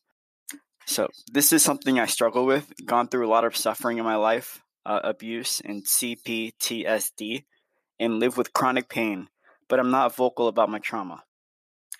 Last night, I was in a group convo. We're trying to help a friend go through financial abuse. Oftentimes, sharing our experience helps someone else going through the same thing. I also went through financial abuse that is similar to what my friend is going through now because I was trying to explain certain angles to get through the mental and tactical challenges of the same situations, but another person kept talking over me because they also went through a different abusive situation and explaining the trauma experience like we didn't understand. I did explain I went through a similar situation as the friend that we're helping, but I think I struggle with the articulation that my question is, how much should we go into explaining our pain so we can help other people in the same situation? Does sharing our story help at all? I never want to take away from someone else's suffering because everyone is a unique individual, but I really want to help other people, especially if the situation may be similar to what I went through. Yeah, that's a great question. You know, one of the things that I learned very early on in this journey, and so, you know, you look at this from the scope of I share this really dark story, right? And I share it for purpose because I want to show people that there's possibility on the other side of it. However, what I will say that I think is really important is that I do not share that story uninvited. And so if I'm in a circumstance where there is an opportunity and I'm like, hey, I think that I can help you because of this experience that I had, I often will just be like, hey, is it okay? Would you be comfortable if I shared my experience here? So I actually ask for permission first because the answer may actually be no, because sometimes, and especially with our friends and our community, sometimes they just simply just want to be heard. Right now, I will say this also. I think there's a lot of context around, you know, time and place and environment for that. I think very frequently that we feel the need to share our stories unsolicited, that and they may not actually benefit anybody. And so I often ask myself, why am I doing this and who am I doing it for? You know, when I tell people all the time, people will come, especially if you're in one-on-one coaching and you really get to know me and we're having back and forths at extended periods of time. People will go, well, you know, should I share my story in the way that you do? So I want to be very clear about two things. One, I share my story only so much. You guys know 0.4% of the chaos I actually went through. Some of the things that happened to me in my life will never see the light of day outside of my journal and my therapist. And the reason why is because I don't even want to put that darkness into the world because it's so awful. And the other part of it is looking at and understanding, am I in a position where I have done the work enough that I can share my story without the emotional attachment? Right? I can get on stage in front of 12 people or 10,000 and I can share what I just shared with you all and not have any emotional repercussion of it. And the reason why is because I've done the work. I've went through the process of healing, of growing, of understanding, of making meaning, of being able to build myself to who I am today. And so I can share this story in any platform and never have the emotional repercussion that could come along with it. I learned this the hard way because when I first started doing this publicly 6 years ago, there were a couple of times when I shared too much, too much, which I didn't do today, where I was like, oh shit, I need to talk to my therapist about this because that thing came up that I haven't dealt with. Now, that has given me the ability to really understand that now doing this over 6 years. But in that moment, like when I think about this a lot, when I'm with my friends, when I'm in a partnership or relationship, I try not to go into the depths of my story, even if someone is having a similar experience, because I don't know that that's necessarily my role to be played. Right. And I think that one of the things is human nature innately, we want to help people, especially if we've been there. But if people are not on the same page and in sync with you about what you want, and this is why I ask permission first, then often it may feel to them like you are taking away from that moment of vulnerability that they're offering.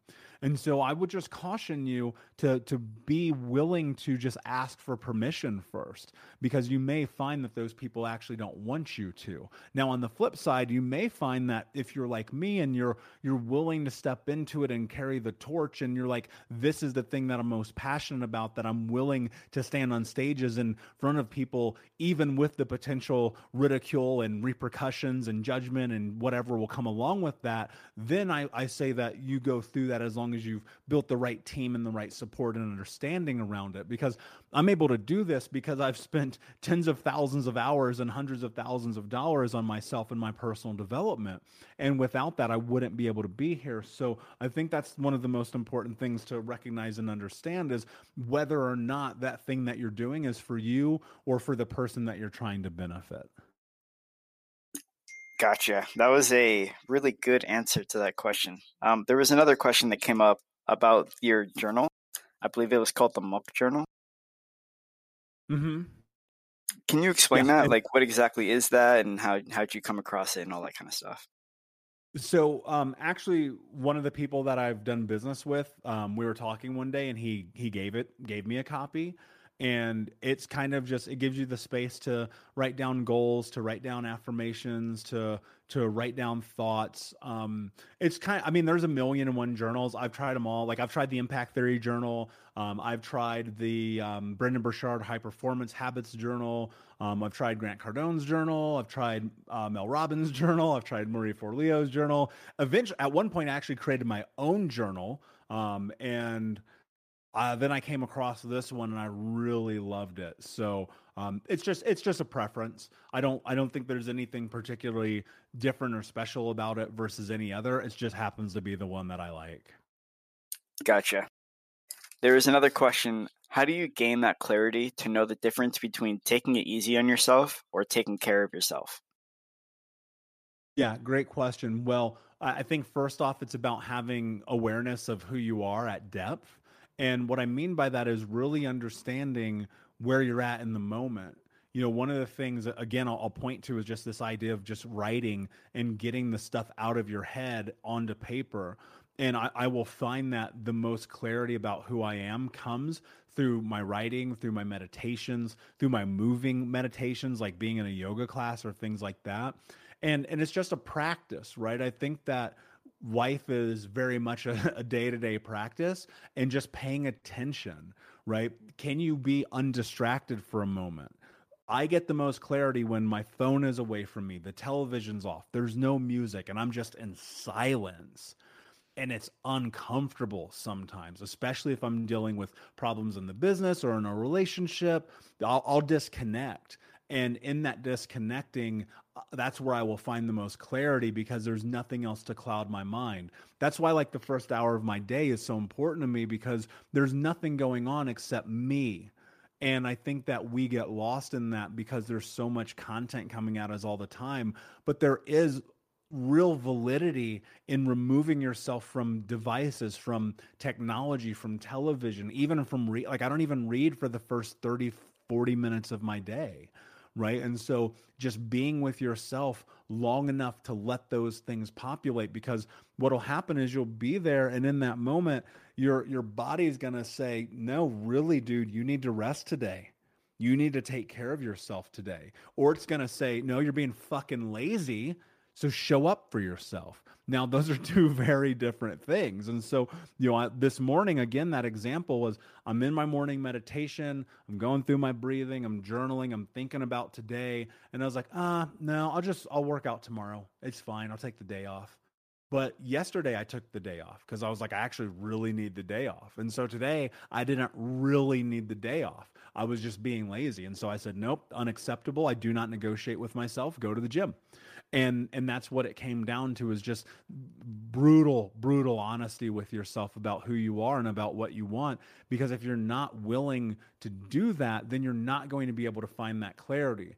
And I think one of the hardest things that we have in our experience, just in general, no matter what kind of background you come from, is that place where we're not honest with ourselves and we go, tomorrow. But guess what? Tomorrow may not come. You may not get that tomorrow. We're all going to run out of tomorrows one day. And so it's like, can you show up today knowing that this could be your last opportunity to do it? Now, that's how I push myself in those moments of being like, yo, I'm being lazy. But in the moments in which I'm like, I actually really need to rest, I need a break, I'm going to do exactly like I did on Thursday, and I'm going to take that break. I'm going to remove myself. I'm going to go and do what I need to take care of myself and to recharge. And that only, I'm telling you, this only comes to me, and it may come for other people in different ways, but this only comes to me through the silence. And if I can't find that silence, if I can't find that space, I cannot find clarity. Awesome. There was another question about the colors of your journals. They wanted to go into detail about why each of the particular colors and what that means to you. Yeah, you know, I think it just because those were the ones that are available when I grabbed them. There's no other rhyme or reason to it. Gotcha. And that's just kind of how they unfolded in terms of how you laid them out? Yeah, exactly. The red one, I will say this. The red one did have intention behind it because my therapist was like, you should get a red journal. And so I've been doing a red journal for 8 years, 7 years, 8 years, something like that. But the other colors, the monk journal is brown. I don't get any say in that. The blue journal, it just happened to be blue, and the yellow one just happened to be yellow. So, I mean, there's really no rhyme or reason to it. Maybe that's because I'm a little bit type A. And so I've always used the same colors. And if you look at my journals, they're also color coded with like those post-it note tabs that you can write on the side. Hmm. So, there's a lot of organization of those just in case I have an idea. If I'm like, oh, that thing could be a talk, or that could be, a product for the company, or that could be something I need to come back and make meaning of. And, here's what I would say. I know why people are asking that because, organization may make a lot of sense, but, you can write on a fucking napkin. It doesn't matter. Just like get the thought out, get that thing out that you need to do. I agree. Just got to get it out. But another question. So, of course, you have the perspective of going from a very dark place, and now you're living your purpose, and you have that clarity. What's it like for you now on a day to day or can you explain? Can you describe what it feels like for you to be living in your clarity and your purpose? I love that question. It feels fulfilling. It feels, um, it feels very much like I'm doing what I'm supposed to be doing, and there's pride in that. And it feels very much like that knowing. Here's what's really fascinating to me. Like, almost, and I mean this, like every single day, somebody emails me and they're like, what you're doing is changing my life. And that serves this incredible purpose for me in the continuation of driving through this, because building Think Unbroken, coaching, speaking, being an author, writing books, doing the podcast, like there is no question this is the hardest and most difficult thing that I've ever done. But I also think about this as well, because I'm so clear about who I am, and I honor my truth. If I wake up tomorrow and I don't want to do this anymore, even though I'm 6 years in, I'm not going to do it anymore. Right. And that's one of the really interesting things that I've come to discover about being able to show up and live life authentically every day, is that I get to live in my truth. And so I don't hide from myself. I don't lie to myself. I don't bend myself for the sake of other people. And that's ownership. And in that ownership has become a lot of beauty and a lot of what I would call space to discover and explore. And so when I live and I look at my life now, again, I said this earlier, it takes as much energy to destroy your life as it does to build your life. And in my 20s, I was super successful, right? I'm working for a Fortune 10 company, making six figures, driving an $80,000 car, wearing Sean John suits to age myself again. And I'm living this life totally out of character, out of value, out of anything that I want, because I thought that's what I was supposed to do. And now I live a life that's very simple, that's very kind of plain and boring, really, when you kind of look at it from the top down. And I do kind of the same things every day. I'm very routine. I'm very habitual. I go through the same process in my head before I get on stage or before I record a show, and I wear the same clothes all the time. And there's not a lot of flash or glitz or glam to my life, not by any stretch of the imagination, but I'm fulfilled every day. And that's the thing. If you can push towards that, if you can navigate your life towards fulfillment, then you're winning. Because, like, when I was making all this money and I was miserable, there was nothing that I enjoyed about my life.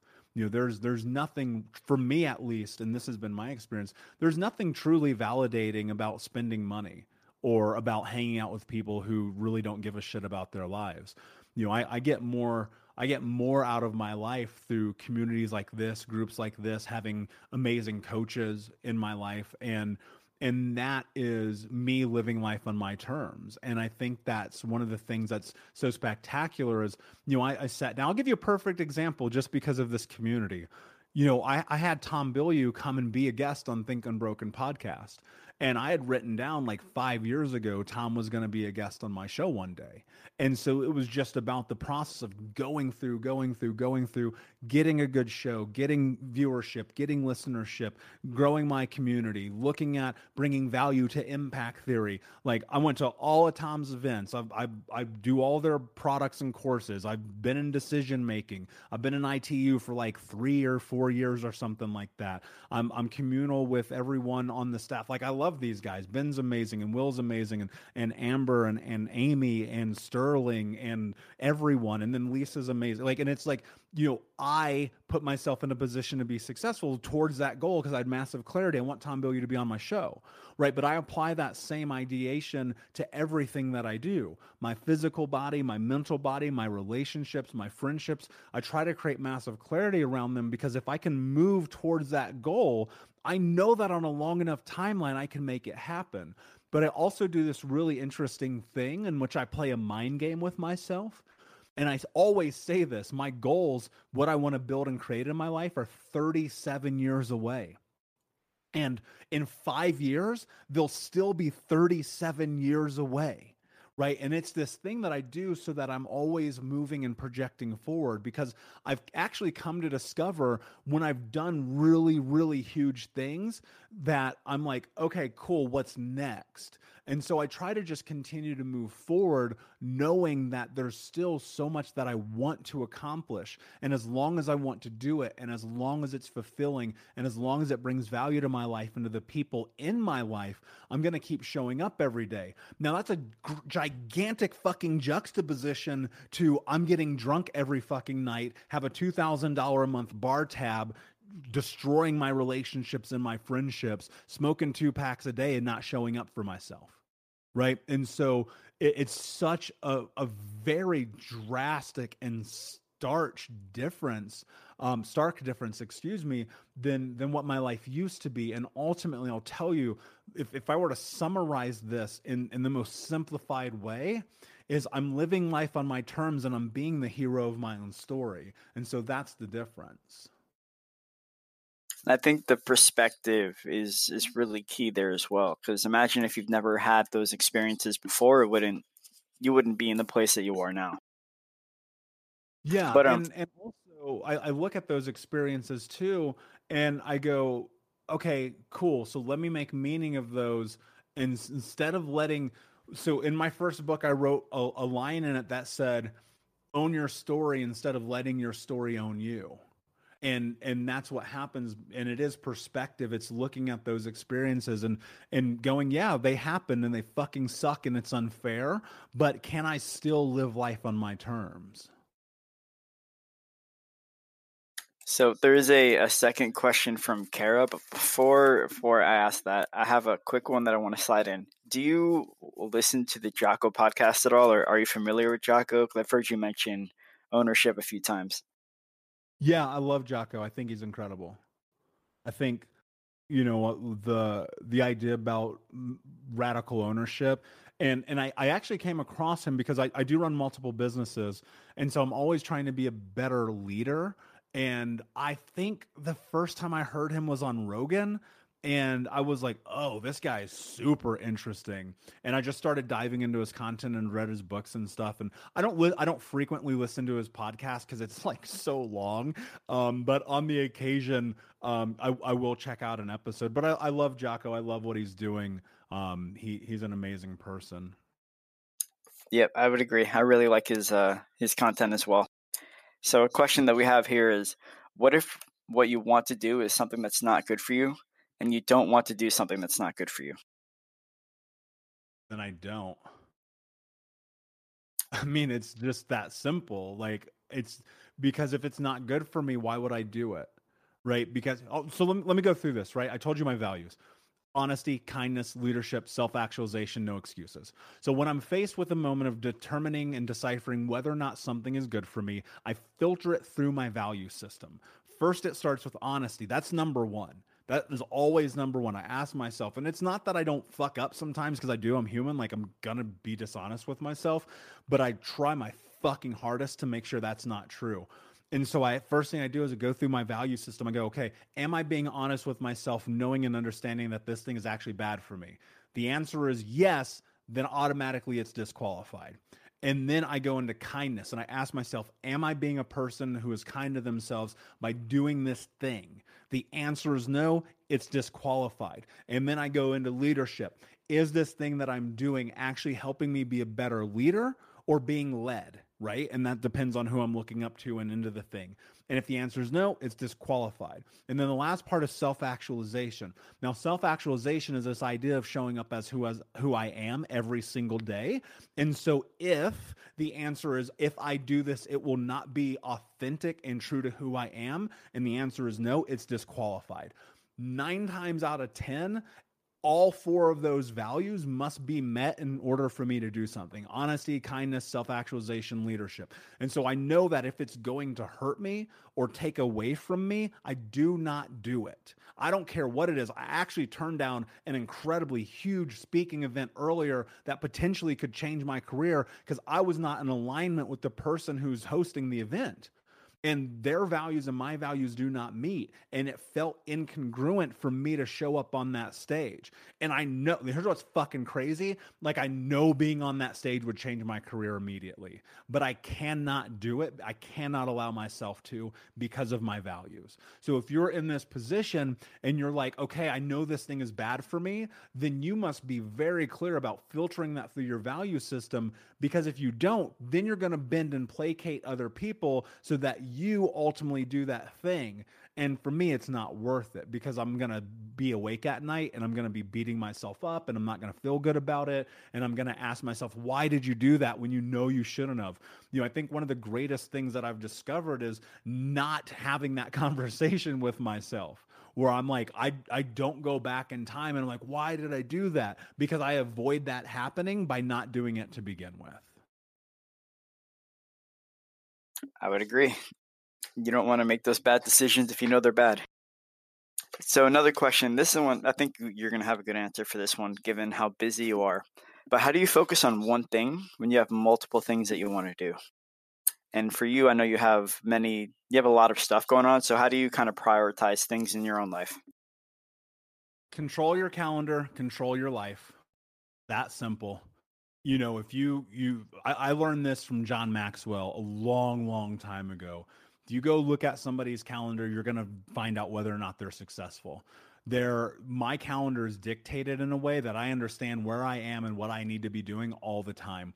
Now, I will say this, I'm in a fortunate position where now I have assistants and I have teams, and a lot of it is just me showing up. But in the beginning, it wasn't that. Right. In the beginning, it was me blocking things off. So, for example, this is the funniest shit ever. People always ask me, how do you write a book? It's crazy how I probably get asked that like 5 times a week. How do you write a book? And I go, you sit the fuck down and you write a book. Like, truly, this is how you do it. But in your calendar, you got to block off that time. You've got to be willing to do that and go, this is the time that I write. This is the time that I coach. This is the time that I'm leading one of my teams over in the retail company. This is the time I record podcasts. This is the time that I do speaking events. This is the time I go to the gym, right? Whatever that thing is, because then I don't have to let my brain think about it. I think it's very much in that same guise of when you look at, Steve Jobs wears the same shirt every single day. Right? That's because it's one less thing that you have to think about so you can stay focused in the moment. And so if you control your calendar, you control your life. And ultimately, it's about looking at the priorities around what's in those time frames. So typically, I'll give you a great example. On Thursdays and Fridays from 9 a.m. to 6 p.m. all day, both days, I'm only recording podcasts. And every other day during the work days, unless something, and look, things are going to happen, interruptions will happen, but I do my best to keep those away from me. I'm not on my phone all day. I don't actually consume social media. My team posts everything for me. So if you guys follow me on Instagram or whatever, or, it doesn't matter, but I'm not actually active in there. My team is. And the reason why is because I get distracted like everybody else. And honestly, if it weren't for the businesses, I wouldn't even have it at all, because I think it's asinine. but that's just my opinion.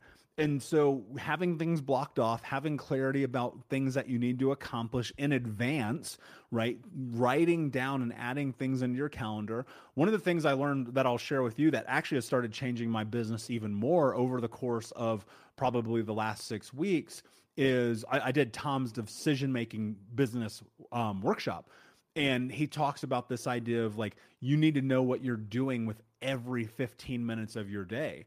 And so now, even the way that I meet with my team and the way that I coach people, it's all built around this idea of like, okay, what is the most important thing in this block of time that I can do?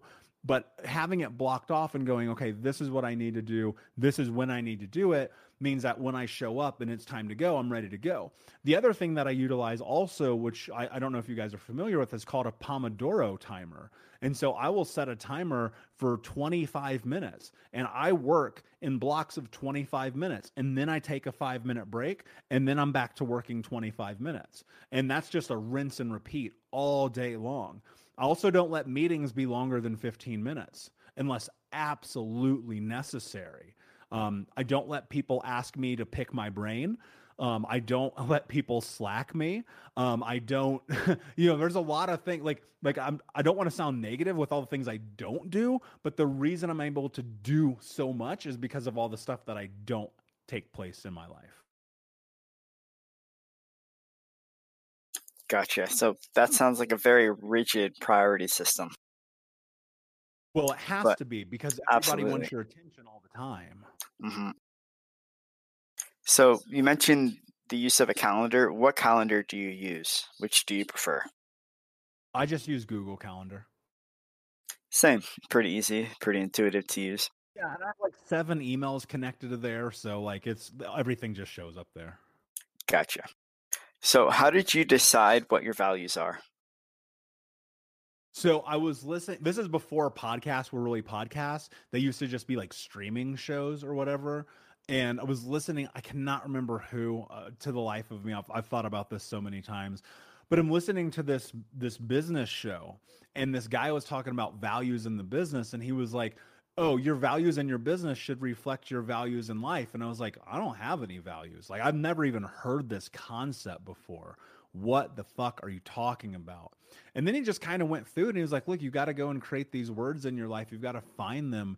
And I just literally pulled up a spreadsheet and I went to dictionary.com and I just started writing words that I thought might represent who I am or who I wanted to become at the time. And they have changed over the years, but for probably the last 4 years, they've been the same. And it was just me kind of experimenting and playing and thinking like, is this true about who I am? And then on the flip side of it, once I had those words, and this is actually one of the workshops that I teach in my courses, is once I had those words, I actually defined them for myself. So they became self-defined because I realized like what one word means to me may not be the same as what it means to someone else. And I wanted to make sure that I had massive clarity about the power that word holds in my mind and in my heart, because I think that words are so incredibly powerful. And if you don't have clarity around the meaning of them for you, you'll get lost in it. And so if you went and you just adopted all of my values and you're like, okay, suddenly my values are honesty, kindness, leadership, self-actualization, and no excuses. 3 of those may not even make sense for who you are and in your life and what's important to you. You may need joy or friendship or power, like whatever that word may be or may mean in your life. So I think it's really important that you self-define them. And if you don't know how to do this, I'll send you the values worksheet that I created for my course. Just email me at michael@thinkunbroken.com, put values up in the subject line, and we'll have it sent out to you. And it's kind of a base entry level into exactly what I just told you, because here's how I've figured out how to be a teacher. It's through the same way that I learned. So I learned how to do that for myself. And I thought, if this works for me, maybe it'll work for somebody else. And then the follow-up question to that is, so once you've got the values that you know matter to you, how did you filter them and put them into the correct order? Like, how did you prioritize which ones are most important? Good question. So it was a process of also looking at and eliminating some in the beginning and being like, this doesn't feel congruent. It's close, but it's not exact. And then just kind of rinse and repeating that process.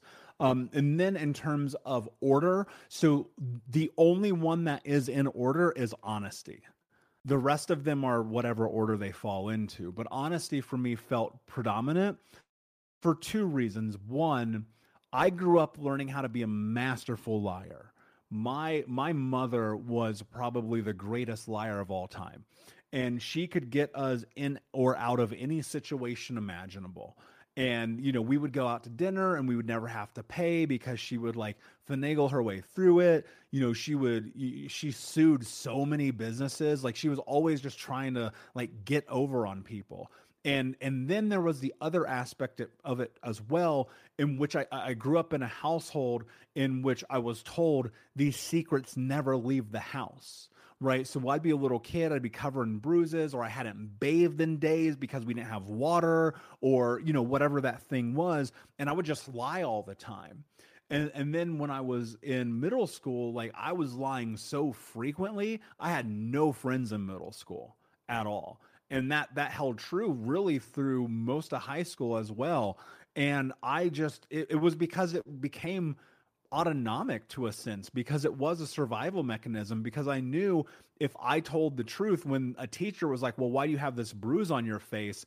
My stepdad would kick the shit out of me. Like the pain I was going to suffer from being honest was way, way worse than the pain that I felt by lying. Right. And so when I started to make meaning of that and recognized it, it was very much about, okay, I do not want to be a person known to be a liar. So I'm going to make honesty my number one value. And so in that, whatever that means is that I'm going to do my fucking best to always tell the truth, even if it sucks. And trust me, it sucks sometimes. Like it really does, but it's a must. And so the other words simply came through recognizing and understanding my goals and what I wanted to be, and looking at the ideas of what Think Unbroken is supposed to be, and what it means to, be a leader in this space, and recognizing I can't do that without kindness, and I can't do that without leadership, and I can't do that without living a self-actualized life, and I can't do that by making excuses. So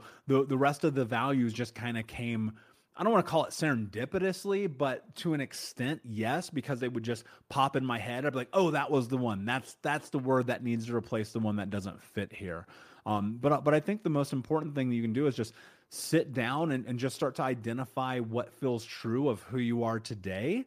And in time, allow the space for those to change. Like they're living, like I look at my value system as a living document. Like one day I may wake up and actually be like, you know what? I think self-actualization is so true about who I am. That doesn't need to be my word anymore. Maybe my word should be fun. You know what I'm saying? So you got to be open to also not being so rigid that you can't be malleable when you feel at your core like it's different. So we had a question from one of the audience members. When are you coming back? Because they would like to hear more. Well, that's amazing. Let's connect, and I'd love to come back. It'd be my honor. I love this community. You guys don't understand. Like, I haven't said it yet, but 6 years ago, actually, it's almost closer to 7 now. No, six. So I was listening to Tony Robbins, and I probably not that long prior to that, no shade, I'd be like, fuck Tony Robbins. Like, I hated personal development. I was like, who are these guys? They're jumping up and down. They're rah, they're motivating. They don't know what I've been through. And so one day that one of my friends is like, dude, you should just listen to some Tony Robbins stuff. I was like, fine, whatever, man. And so I'm on YouTube and I come across this thing called Inside Quest.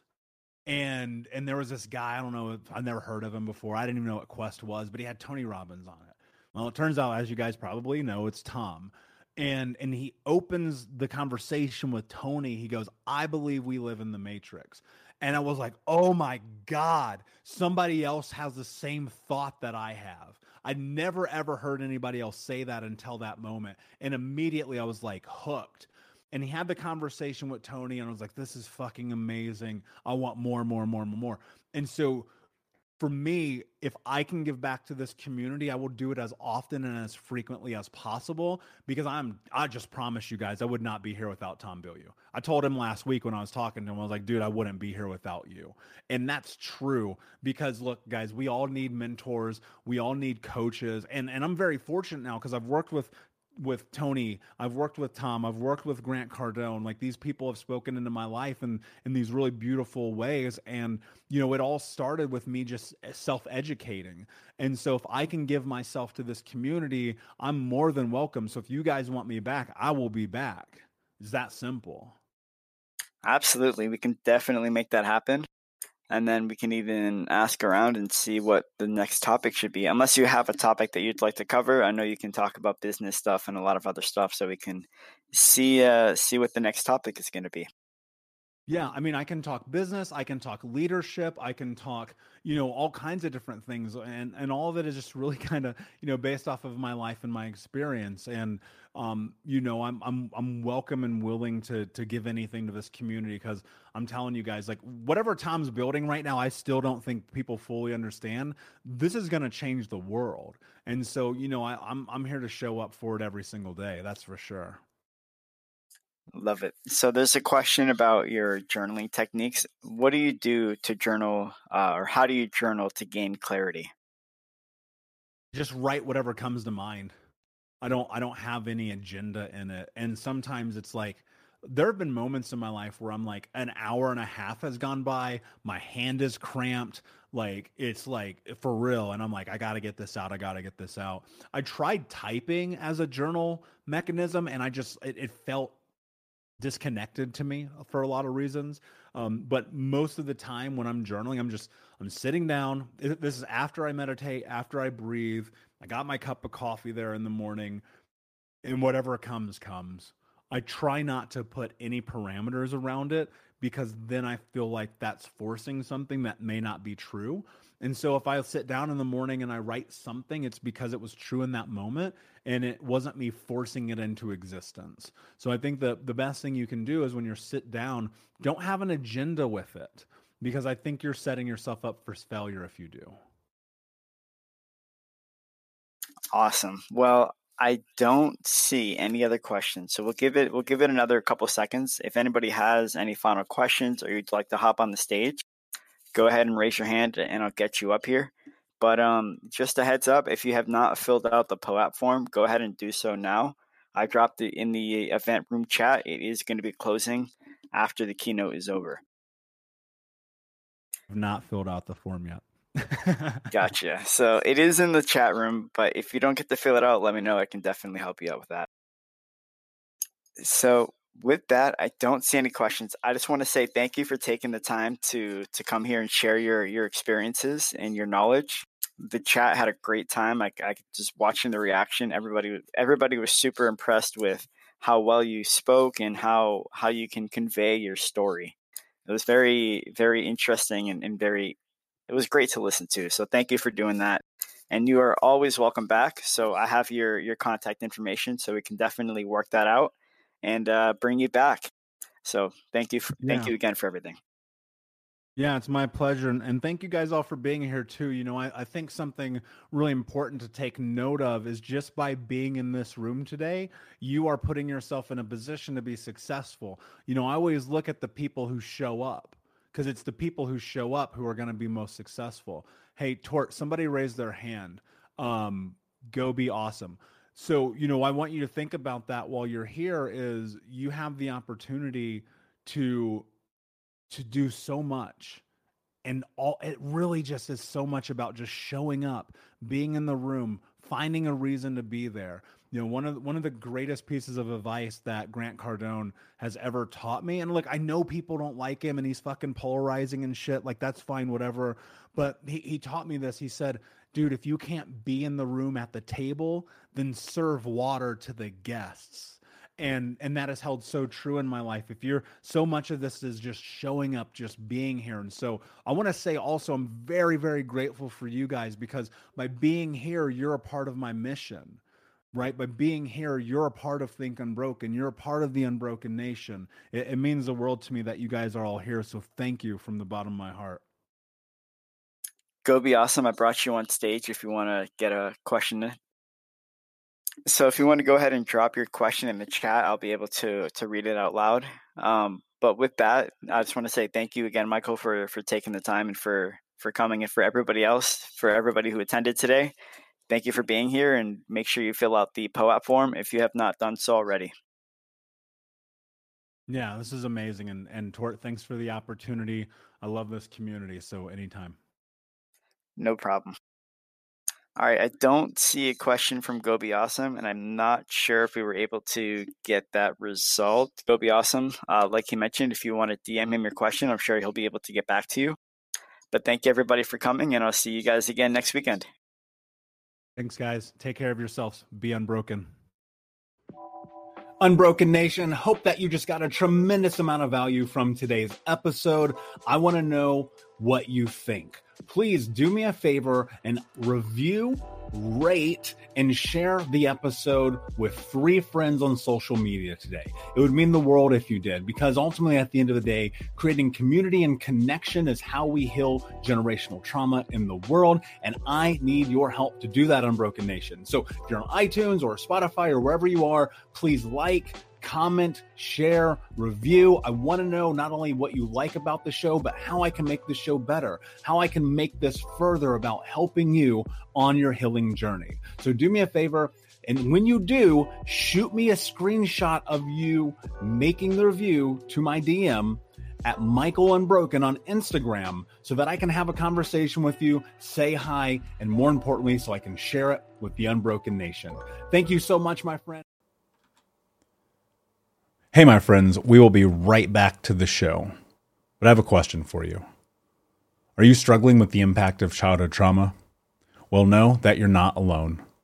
I'm here to let you know that I'm starting a brand new weekly coaching group that includes a year of live coaching, accountability, support, habit and goal setting, and more. I'm starting a waitlist for the group right now, and I'm only taking a handful of people. And I'll let you know that through this personalized coaching, we'll work together to help you understand how your childhood trauma has shaped your beliefs, behaviors, emotions, and will help you create a roadmap for healing and growth. Right now, you can schedule an absolutely free coaching session with me and get put on the wait list if you go to thinkunbroken.com. My friends, it's your time to turn your trauma into triumph, breakdowns into breakthroughs, and become the hero of your own story. And I'm here to support you in doing that. Just go to thinkunbroken.com to register for a free coaching call with me and to get put on the wait list for the brand new weekly coaching program. Say goodbye to your credit card rewards. Greedy corporate mega stores, led by Walmart and Target, are pushing for a law in Congress to take away your hard-earned cash back and travel points to line their pockets. The Durbin-Marshall credit card bill would enact harmful credit card routing mandates that would end credit card rewards as we know it. If you love your credit card rewards, tell your lawmakers, hands off my rewards. Tell them to oppose the Durbin-Marshall credit card bill. Everybody in your crew identifies as either Big Mac Burger, McNuggets, or McCrispy Sandwich. But you're the Filet-O-Fish Sandwich all day. That crispy fish, that savory tartar sauce, that melty cheese, that pillowy bun. Yeah, you get it. Every time. And if you love the Filet-O-Fish, right now you can catch 2 of the classics you love for just $6. Limited time only. Price and participation may vary. Cannot be combined with any other offer. Single item at regular price. Ba-da-ba-ba-ba.